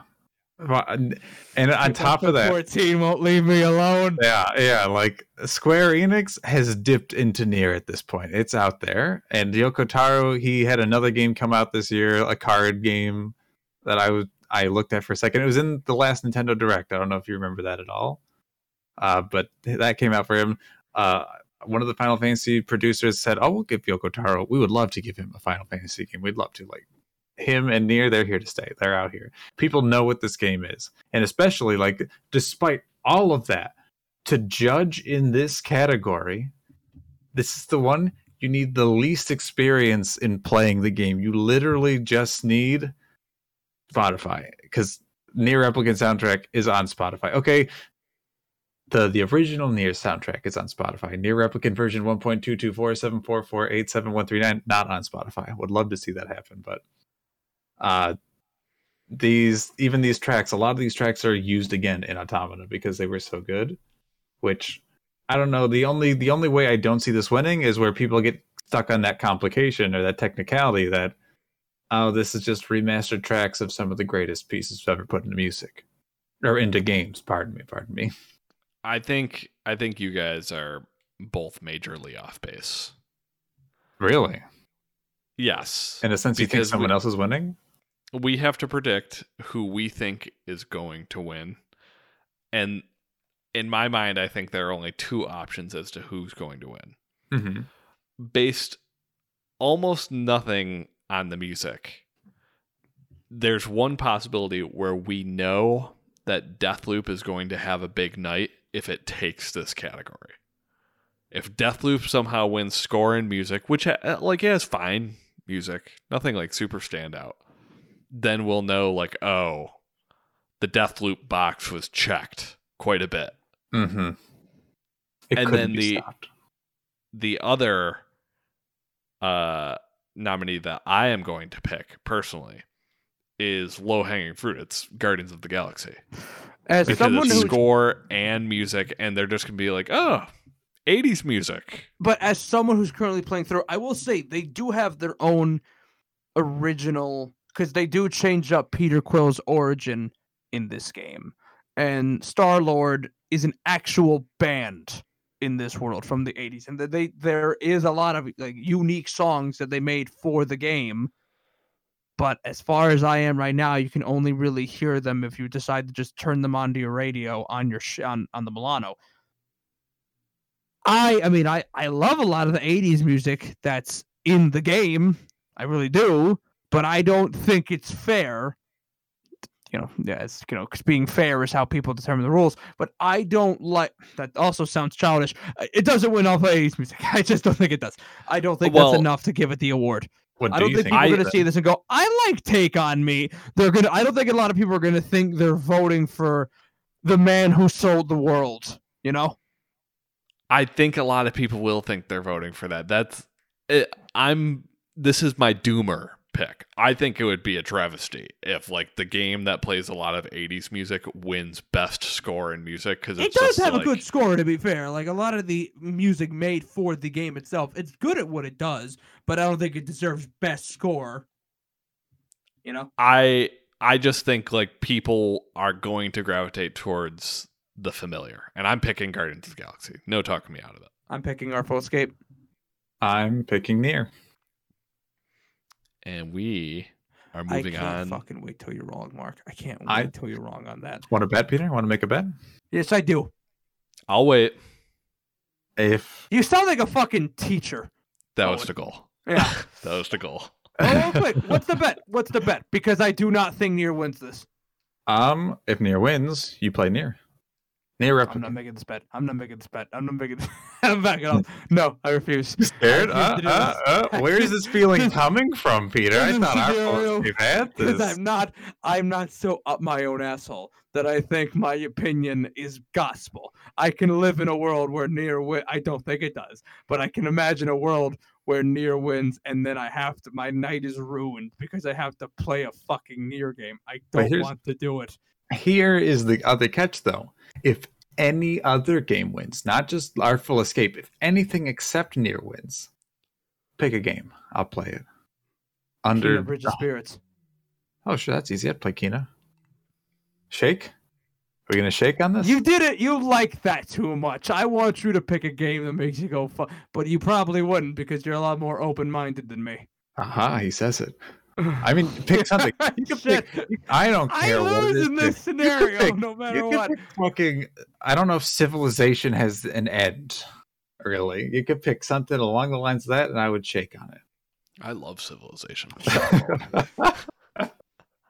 I do. If I start playing Civ 6 on my Switch at any point, like I'm losing that whole day, and then I'm not allowed to pick it up again because I can't just like afford to lose days. Yeah, sure. Fuck it. We'll shake on it. And you have to play Kena. I'll play Nier. Ah, shit. To make it even better for you, Peter, you can even have a week to change the game if you think of something better. For you? For me, yeah. Okay. And by the time the next episode goes live, we'll know the answer to all of this already. Actually, will we? I don't know if we will. That's the day before the Game Awards, isn't it? Yeah. Oh shit, that's bad timing. Yeah. do we for this- record later? I mean, we'll talk about this bet once it comes to fruition in 2 weeks. It's unfortunate that it lines up like that with our show, but Here, it's something we won't promise, but maybe we'll have the opportunity to do it. We could do our normal like Wednesday recording, and then ideally we try and find a shorter period of time after the Game Awards, maybe even over the following weekend, where we record like 30 minutes on our thoughts, maybe even less. I would like that. I'd be down for If that it could too. happen. If it could happen, that would be ideal. But we're moving on to Best Game Direction. The nominees are Deathloop, It Takes Two, Returnal, Psychonauts 2, and Ratchet & Clank Rift Apart. I don't know where to go for this one. I really don't. think I do. I know what I think deserves to win. I think I know what will win.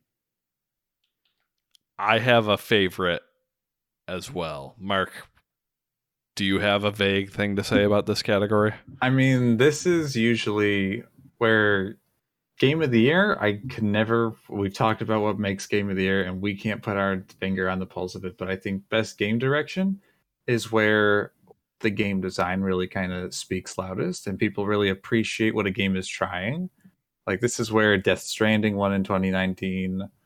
Was it 2019? It was 2019, right? Yes. Outer Wild was also nominated in this category. It's also kind of like the second place game of the year because a lot of the nominees overlap there. Because I think a lot of the reasons why these games are nominated are also valued here, where this is just trying like experiences that are really, I don't want to say unique, but very distinct in a way. Very similar way of saying that, but these games are trying something that no one else is really trying or doing super well and going somewhere. Like It Takes Two is very much that. I think Psychonauts 2 is very much that.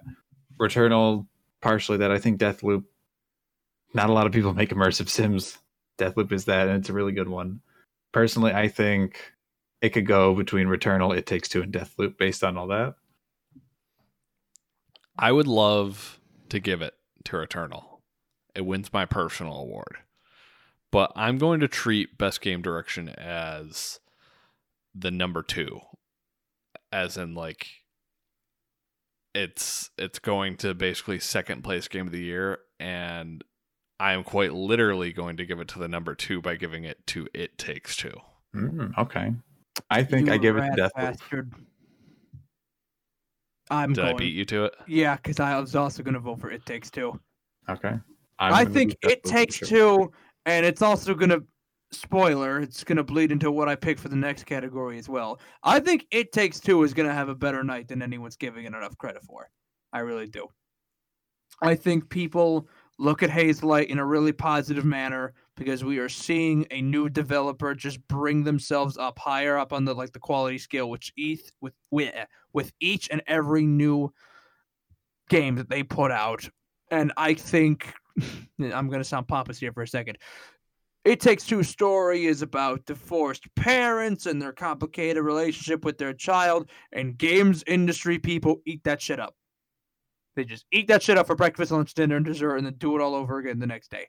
And I think the unique way that they tell that story, with it being a co-op platformer in a very cartoony world, but not my usual type of cartoony world like a Psychonauts 2 or a Ratchet, the art style that the game's chosen with how the mom and the dad are turning the toys, and the entire game is basically just, if I remember correctly, a lot of it is just based on their daughter's room or some shit like that. I think It Takes Two is going to win because the way it tells its story is I think that makes sense. The method of which this game goes about telling its story is the most unique out of the 5. I also think it's just going to get credit for being such a strong co-op platformer that I feel like I've heard a lot of talk about its level design, though I can't speak from experience because I still have not played it. And at this point, I kind of don't think I'm ever going to. I tried. If they ever make it, hey, Hazelight and EA, if you can make this game cross-play between PC and console, I will play that game with my friend as soon as we can. Cross my heart, hope to die. Please do that.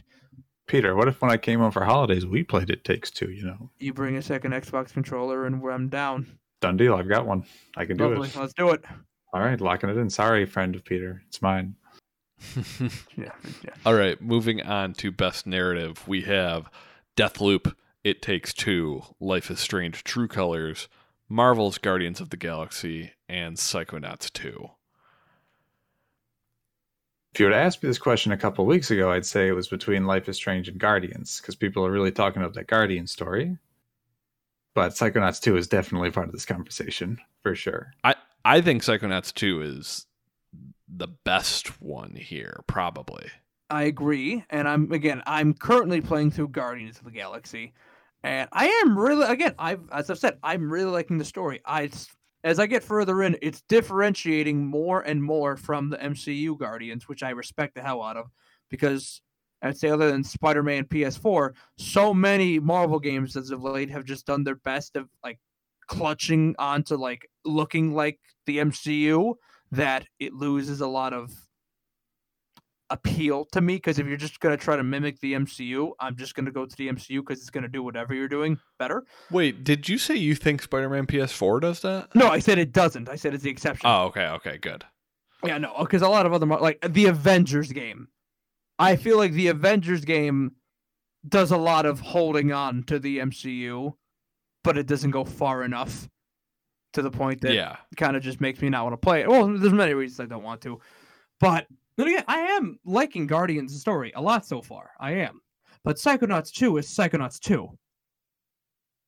But I worry about It Takes... I say I worry as if I'd be mad if it won. Again, I kind of worry about It Takes Two winning it because it's a parent and kid messed up relationship story, and games industry people will never get enough of that.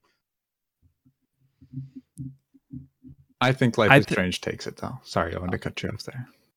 We were both kind of hesitating to see who was going to jump in first, and then we jumped in at the same time. It's fine. But I think Life is Strange takes it simply from the logic of looking at this category and being like, well, Life is Strange is a narrative game. So, like, it just must have done better. I think Deathloop should not be in this category. It Takes Two, I hear enough people that are kind of 50-50 on the story that might end up hurting it in this category.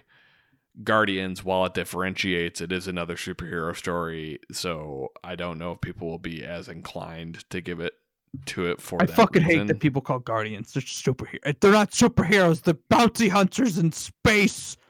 They don't even have superpowers. They're just fucking people. So my discussion comes down to Life is Strange versus Psychonauts 2, and I'm conflicted because I don't think either game has like a jaw-dropping plot per se. You're wrong about one But of those. I think the parts within each game are really strong. Like the characters within Life is Strange and the little stories you can have with each of them is really strong. Psychonauts 2, I think the stories of each individual world is much stronger than the overall plot. If it was a personal award, I would lean giving it to Psychonauts 2, but it's not. So I think my official prediction is Life is Strange. Even though I love Life is Strange, I don't want to talk shit about that. I think kind of like how you've said on your takes for Psychonauts, Owen, where I think the pacing in the earlier half can be a bit of a problem for people. And I think overall, like beginning, middle to end, Psychonauts really shines in like the little stories it's telling along the way, and the grand overall story is it's good. I still want to say like it's great, but I think there's consistent narrative strength throughout all of Life is Strange, where maybe there isn't with Psychonauts. If we're talking like this is a situation where like we're going to compare games that are really different from each other, but also trying to accomplish something. It gets tough, and maybe It Takes Two. If I knew more about it, I'd have more to say on that in here too. But I think you could overlook a lot about Psychonauts 2 and its narrative. I think there's a lot of strong theme in there from moment to moment. But I think Life is Strange is wrapped up all together as one narrative experience better than Psychonauts is. But here, I'm going to make one good push for Psychonauts 2 here, in that Psychonauts 2 really has things to say. Oh, it does. And it's like not shy about that at all. Life is Strange True Colors is a game that I really enjoyed this year. I don't think that game says anything impactful. Nothing super directly.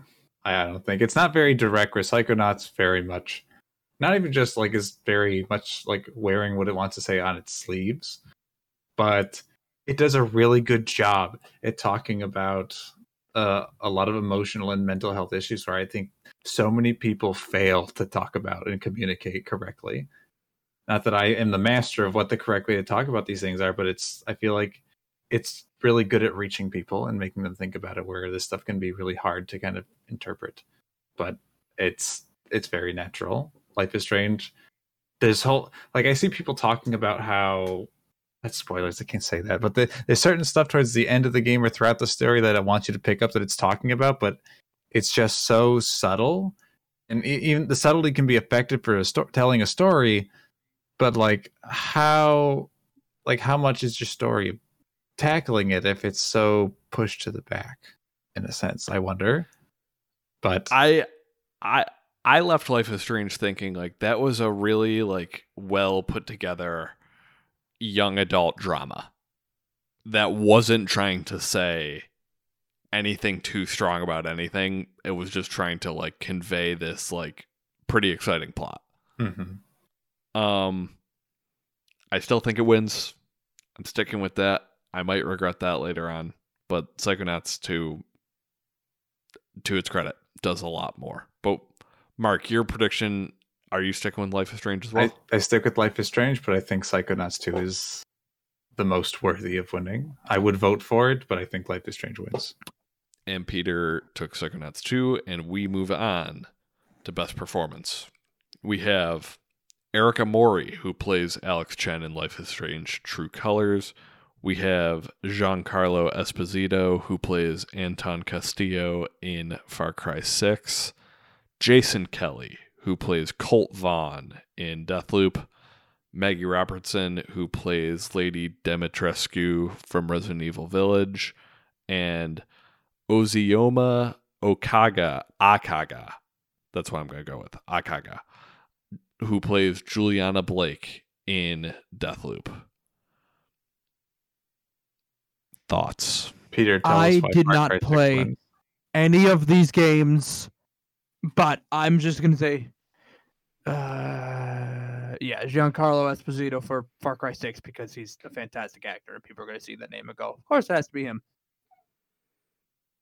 I think I it's think- a crime if Erica Mori doesn't win because she really carries Life is Strange. And Colt and Juliana's characters carry their games as well, but not to like the story really is good in Life is Strange. Deathloop, it is questionable. I am going to have one of my no faith picks in the voting body, and I'm going to pick Giancarlo Esposito, who I'm sure does plenty good in Far Cry 6. I've heard people say that he's pretty good. He does just take like the typical Far Cry role of like this villain that is going to have a long soliloquy about how, you know, people think they want freedom, but they don't actually want freedom, and people eat that shit up. So that's going to be my vote. This is, I mentioned before, where Nier would be the category I get the most upset about if it wins. I take that back. This is the category I get really upset about if Erica Mori does not take it. But I feel very strong about it. I think this is a little more split because I would actually be happy if either of the two Deathloop people won because I think their performances are strong.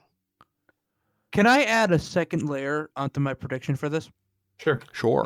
This is going to last year. You had this award. It was a big centerpiece. It was one of the first, because you know how they always will skim through a lot of different categories. This will be a category that gets skimmed through this year because last year all 5 were big video games industry people, so they knew realistically all 5 people would show up to this thing, right? And this year they're just gonna skim through it, not really give a speech because it's gonna be Far Cry 6, and he's not gonna show up because he has probably better things to do with his life. And Keighley is just going to have this be a quick category that's passed by. He's like, oh, yeah, Chris Esposito, he was really great in Far Cry 6, really loved you. And then they're going to move on. You know, Laura Bailey won this category last year for Abby, which is not a bad pick. In retrospect, I think I probably would have given it to Logan Cunningham, who played Hades, because the voice acting in Hades is just way too good, so good that we don't deserve how good the voice acting in that game is. I So would it agree. deserved credit.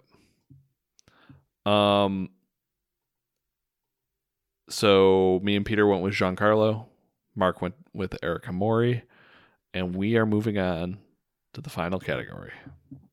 The big one, Ooh. Game of the Year. Ooh. And the nominees are Deathloop, It Takes Two, Metroid Dread, Psychonauts 2, Ratchet & Clank, Rift Apart, and Resident Evil Village. Ratchet and Clank, against all odds, I feel like make it onto this list. Really didn't. Earlier in the year I was convinced, but after we were getting so many more big hitters, I thought there was no way in hell Ratchet was making it, but it did. I want to start with the agenda. And the agenda is that cartoony platformers after years and years of eating shit, they're coming back. And they're coming back with a vengeance, as we can see here. And I'm all here for this cartoon revolution. What year did they eat shit, Peter? I need to know. Every other year they weren't nominated for Game of the Year, Mark. Donkey Kong Tropical Freeze should have been nominated for Game of the Year. Was it? It was not. That was 2014. Because Donkey was having shit for his birthday. Or whose birthday was at the beginning? Is it Donkey or Diddy? I think it's Donkey Kong. Oh yeah. Instead of a banana cake, they're eating shit because the Game Awards didn't recognize their greatness. We not only have one great cartoony third-person platformer, we have two. Two. From two of the big three, may I add. We're back. We mean business, and we are worth a damn. That being said, Deathloop wins Game of the Year. I mean, come on. Like, there's no way in hell if this is inappropriate, beat me.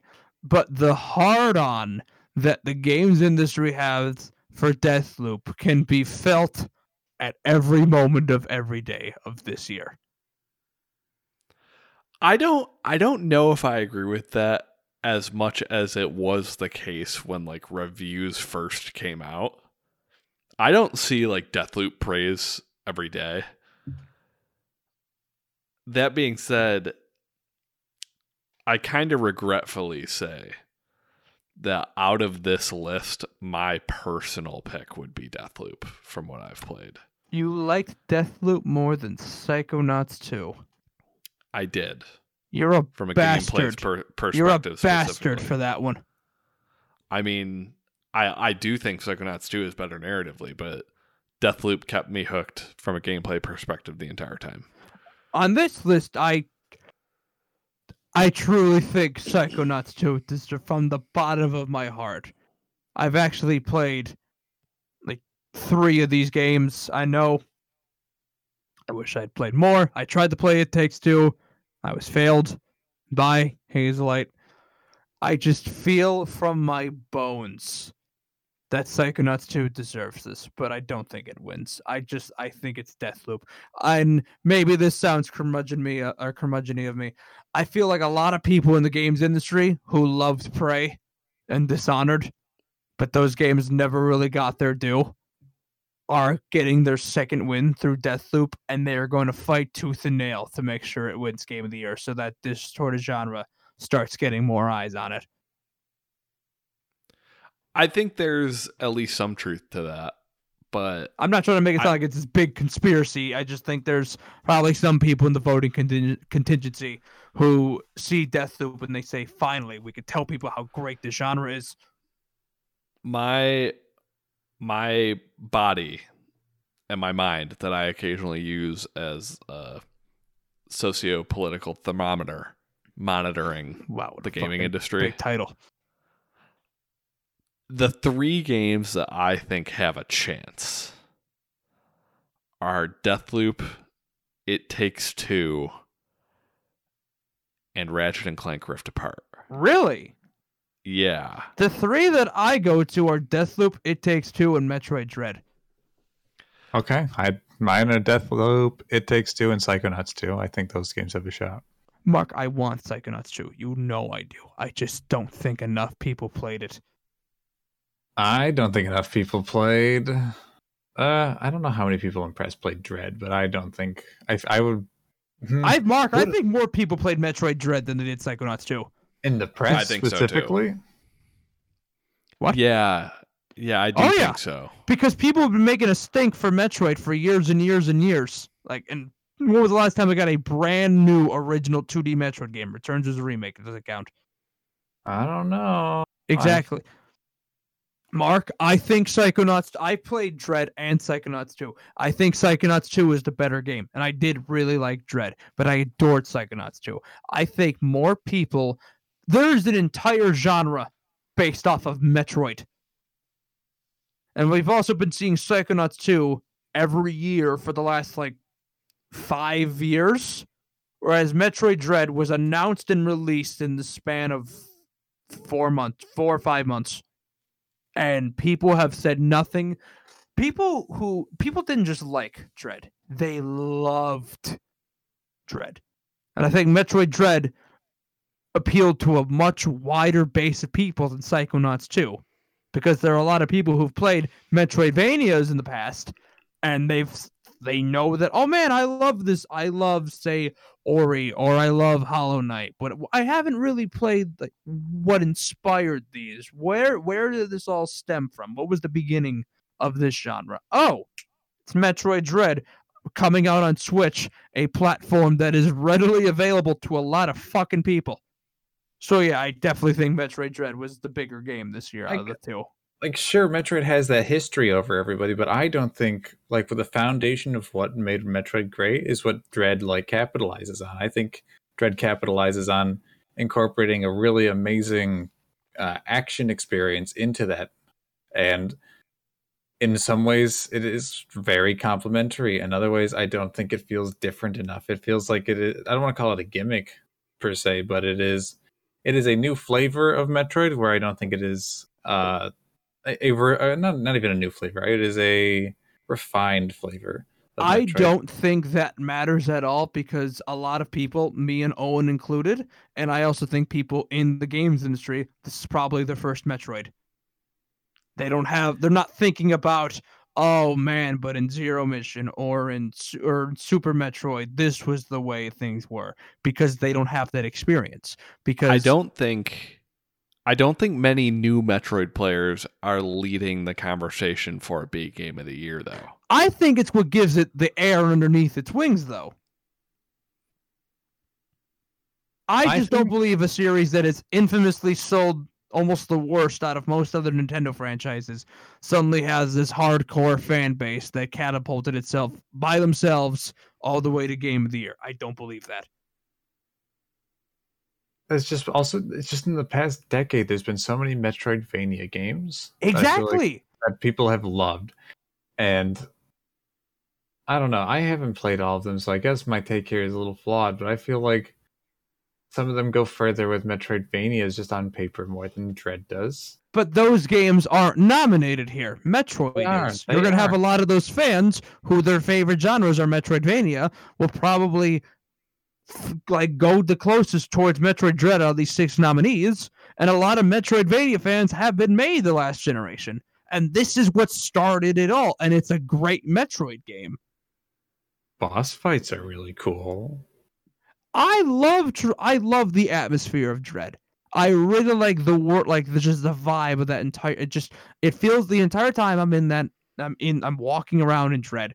I just feel like nothing is safe.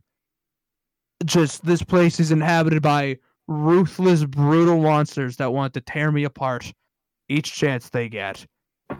I love the world of Dread. I love the look of Dread. I love the play of Dread. The bosses are great. I think backtracking is by far the worst part of that game. Backtracking is my favorite part of that game. But there's so little of it. And that's why I didn't like it as much as other Metroid games. Hey, Owen, sorry to tell you that right off the bat. I know you were saying early on you weren't sure, but yeah, you've kind of got the taste of it already. But regardless, I think even while people feel that way about Metroid Dread, I feel like they have reasons to think Deathloop and It Takes Two do better at what they're trying to do than Dread does. Of course. After all Psychonauts that 2, said, I shouldn't be clear, Deathloop still wins. I'm curious, how long have we had Game Pass? Big important question. How long has Game Pass been available at this point? 2018? 2019? 2018, I want to say. No way. Really? Yeah, actually, they've been talking about Game Pass for a while. Shit, you might be right. I wonder how integrated Game Pass is to people, and now Psychonauts 2 integrated into Game Pass. No, there's no death. I don't even think Deathloop's. No, Deathloop can't be. It's a PS5 exclusive. Is Game Pass available in the afterlife? Phil Spencer isn't working on it. If you die in Game Pass, do you die in real life? Write us in, please. We're trying to figure this out. Write us in if you've died. Please write to us and tell us what it's like playing Halo Master Chief Collection in Purgatory. But no. I really don't think Dread takes it. I think Dread maybe gets best action. I think It Takes Two and Psychonauts are the most unique games here. Ratchet and Clank is a very technically impressive game here. Deathloop is very creatively ambitious, and Resident Evil Village has a tall vampire lady. And I think based on these merits, Psychonauts 2 should maybe get it. But I'm stuck on It Takes Two and Deathloop. It's one of the two. I want to lean towards It Takes Two. I want to make a quick case for Ratchet and Clank. Because, one, I think a lot of people played that game, despite it being a PS5 exclusive. Specifically in the media, we kind of had this conversation of like, I think a lot of media people made a point to like play this when it came around because they likely had PS5s and it was like one of the first big exclusives. And it got really good reviews, and it seemed like people cooled on it pretty quickly afterwards. But at least in my sphere, it's starting to heat back up a little bit, and it's just like a really like blockbuster game. It's kind of my pick of like, if I really think that like not very discerning people are voting for this, I think Ratchet and Clank would be able to take it. I don't think it's going to happen, but I do think it is like dark horse possibility. And Mark, after saying all that, I am kind of with you in that, like, I do think the top two are Deathloop and It Takes Two. I'm going to ultimately agree with Peter and give it to Deathloop. I think it's the most obvious one. I feel like my mind is telling me pick Deathloop, predict Deathloop. My heart says it. Where's your temperature personally on Deathloop at this point? Oh, I still think it's a really good game, honestly. I actually in the past week didn't talk about it for things I played, but I put Deathloop back in to do the PvP a little bit in the past week actually, because I was just itching for it because they updated it. And they made the AIs stronger, so when you're playing as Juliana, it's even harder now to take out other players as Juliana. With that being said, I lost every game I played. These Colts are getting smarter out there. But it's a game I don't think I'm going to forget about for a long time. I would hope to see a DLC still. I think it still lives. I never thought it was like 10 out of 10 good, but 9.5 kind of good, I still think. Like, I think the biggest thing going against Deathloop is that it was given 10 out of 10s. If it wasn't given a 10 out of 10, I feel like I would talk much more lovingly about it because I really did enjoy my time in it. But because it was given a 10 out of 10, I feel like I need to like fight the good fight and make sure that people know like, oh, absolutely not. That is not the case. Yeah, because I feel like there's been outlets that like, I don't want to say they flaunt it, but like when they say like they show like their catalog of the only games they've given 10 out of 10s, and now Deathloop will sit next to all of those games. And I bet if three of us even were to look at that list and see Deathloop there, even though we haven't played every game on that list, I've played Deathloop. I mean, Deathloop sits next to Breath of the Wild on all of these lists. It's just not there. It's not the same thing. Deathloop, I don't think, is reinventing anything. Maybe, beating a dead horse here, Deathloop gets more content and builds more on what it was before. Who's to say maybe it can live up to that? I feel like maybe it's got the room to become that, possibly, in a complete package of more stuff. But as it stands, it's only a 9.5. As if that's a bad thing. And it will stay there. Do you need help on making your decision here? We need an answer, Mark. I think I'm just gonna go Deathloop. I'm just saying it. Sorry, It Takes Two. I know it's not exciting for us all to have the same answer, but I mean, really, come on. Like, I don't think the voters could have indicated any stronger. I mean, maybe I'm about to sound like a fucking asshole, but I just really think with the verbal language and the body language I've gotten off a lot of the people voting this in this year's awards, that it is Deathloop by not even a close margin. Actually, JK Peter, you've convinced me. I'm picking It Takes Two. How was any what of that made that happen?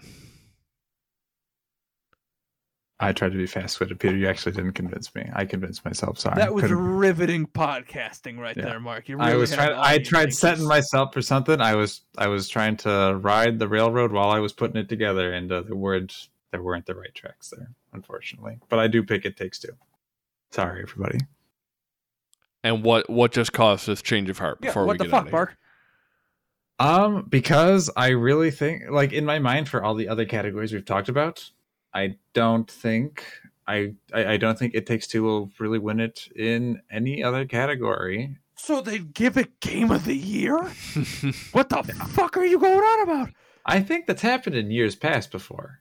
When? Because, like, It Takes Two is a very beloved game, I think, universally. I think Deathloop has the naysayers. I don't think people are out there saying It Takes Two. Absolutely no. I think a room of people could be convinced in a world where everyone is split on Deathloop, It Takes Two. Maybe the Dread people are in the room, and the Ratchet and Clank people are hanging out in the corner, and the Psychonauts people in the room as well. That It Takes Two could kind of bring all of them together. Mark, the last 4 years were Last of Us Part 2, Sekiro Shadows Die Twice, God of War 2018, Breath of the Wild, and even before that, Overwatch. None of those games fit the description of what you're talking about. There's been no precedent for whatever it is you're alluding to. You see, maybe you've actually convinced me that I'm picking Deathloop only because I feel like I had this exact same argument about Control in 2019, and I was so passionate that Control was going to win. And then when it didn't win, I was so blown away that it didn't win. And my roommate was just like, "Why do you feel so strongly about this game? You never played it. Why are you so bothered by this?" And I don't know. It Takes Two could be that in a category where I have played every other game except It Takes Two. I'm gonna be like, that's probably ridiculous. the one. All right. Deathloop, everybody. You're picking Deathloop. It's Okay. Deathloop. I think that's a good note to leave on. This has been the BNY Game Podcast, episode 41, and we will see you all most likely next week. We don't know what we're going to do with our recording with the Game Awards, but we'll see. Bye! Have a good one. Pray for It Takes Two. It's a bit much.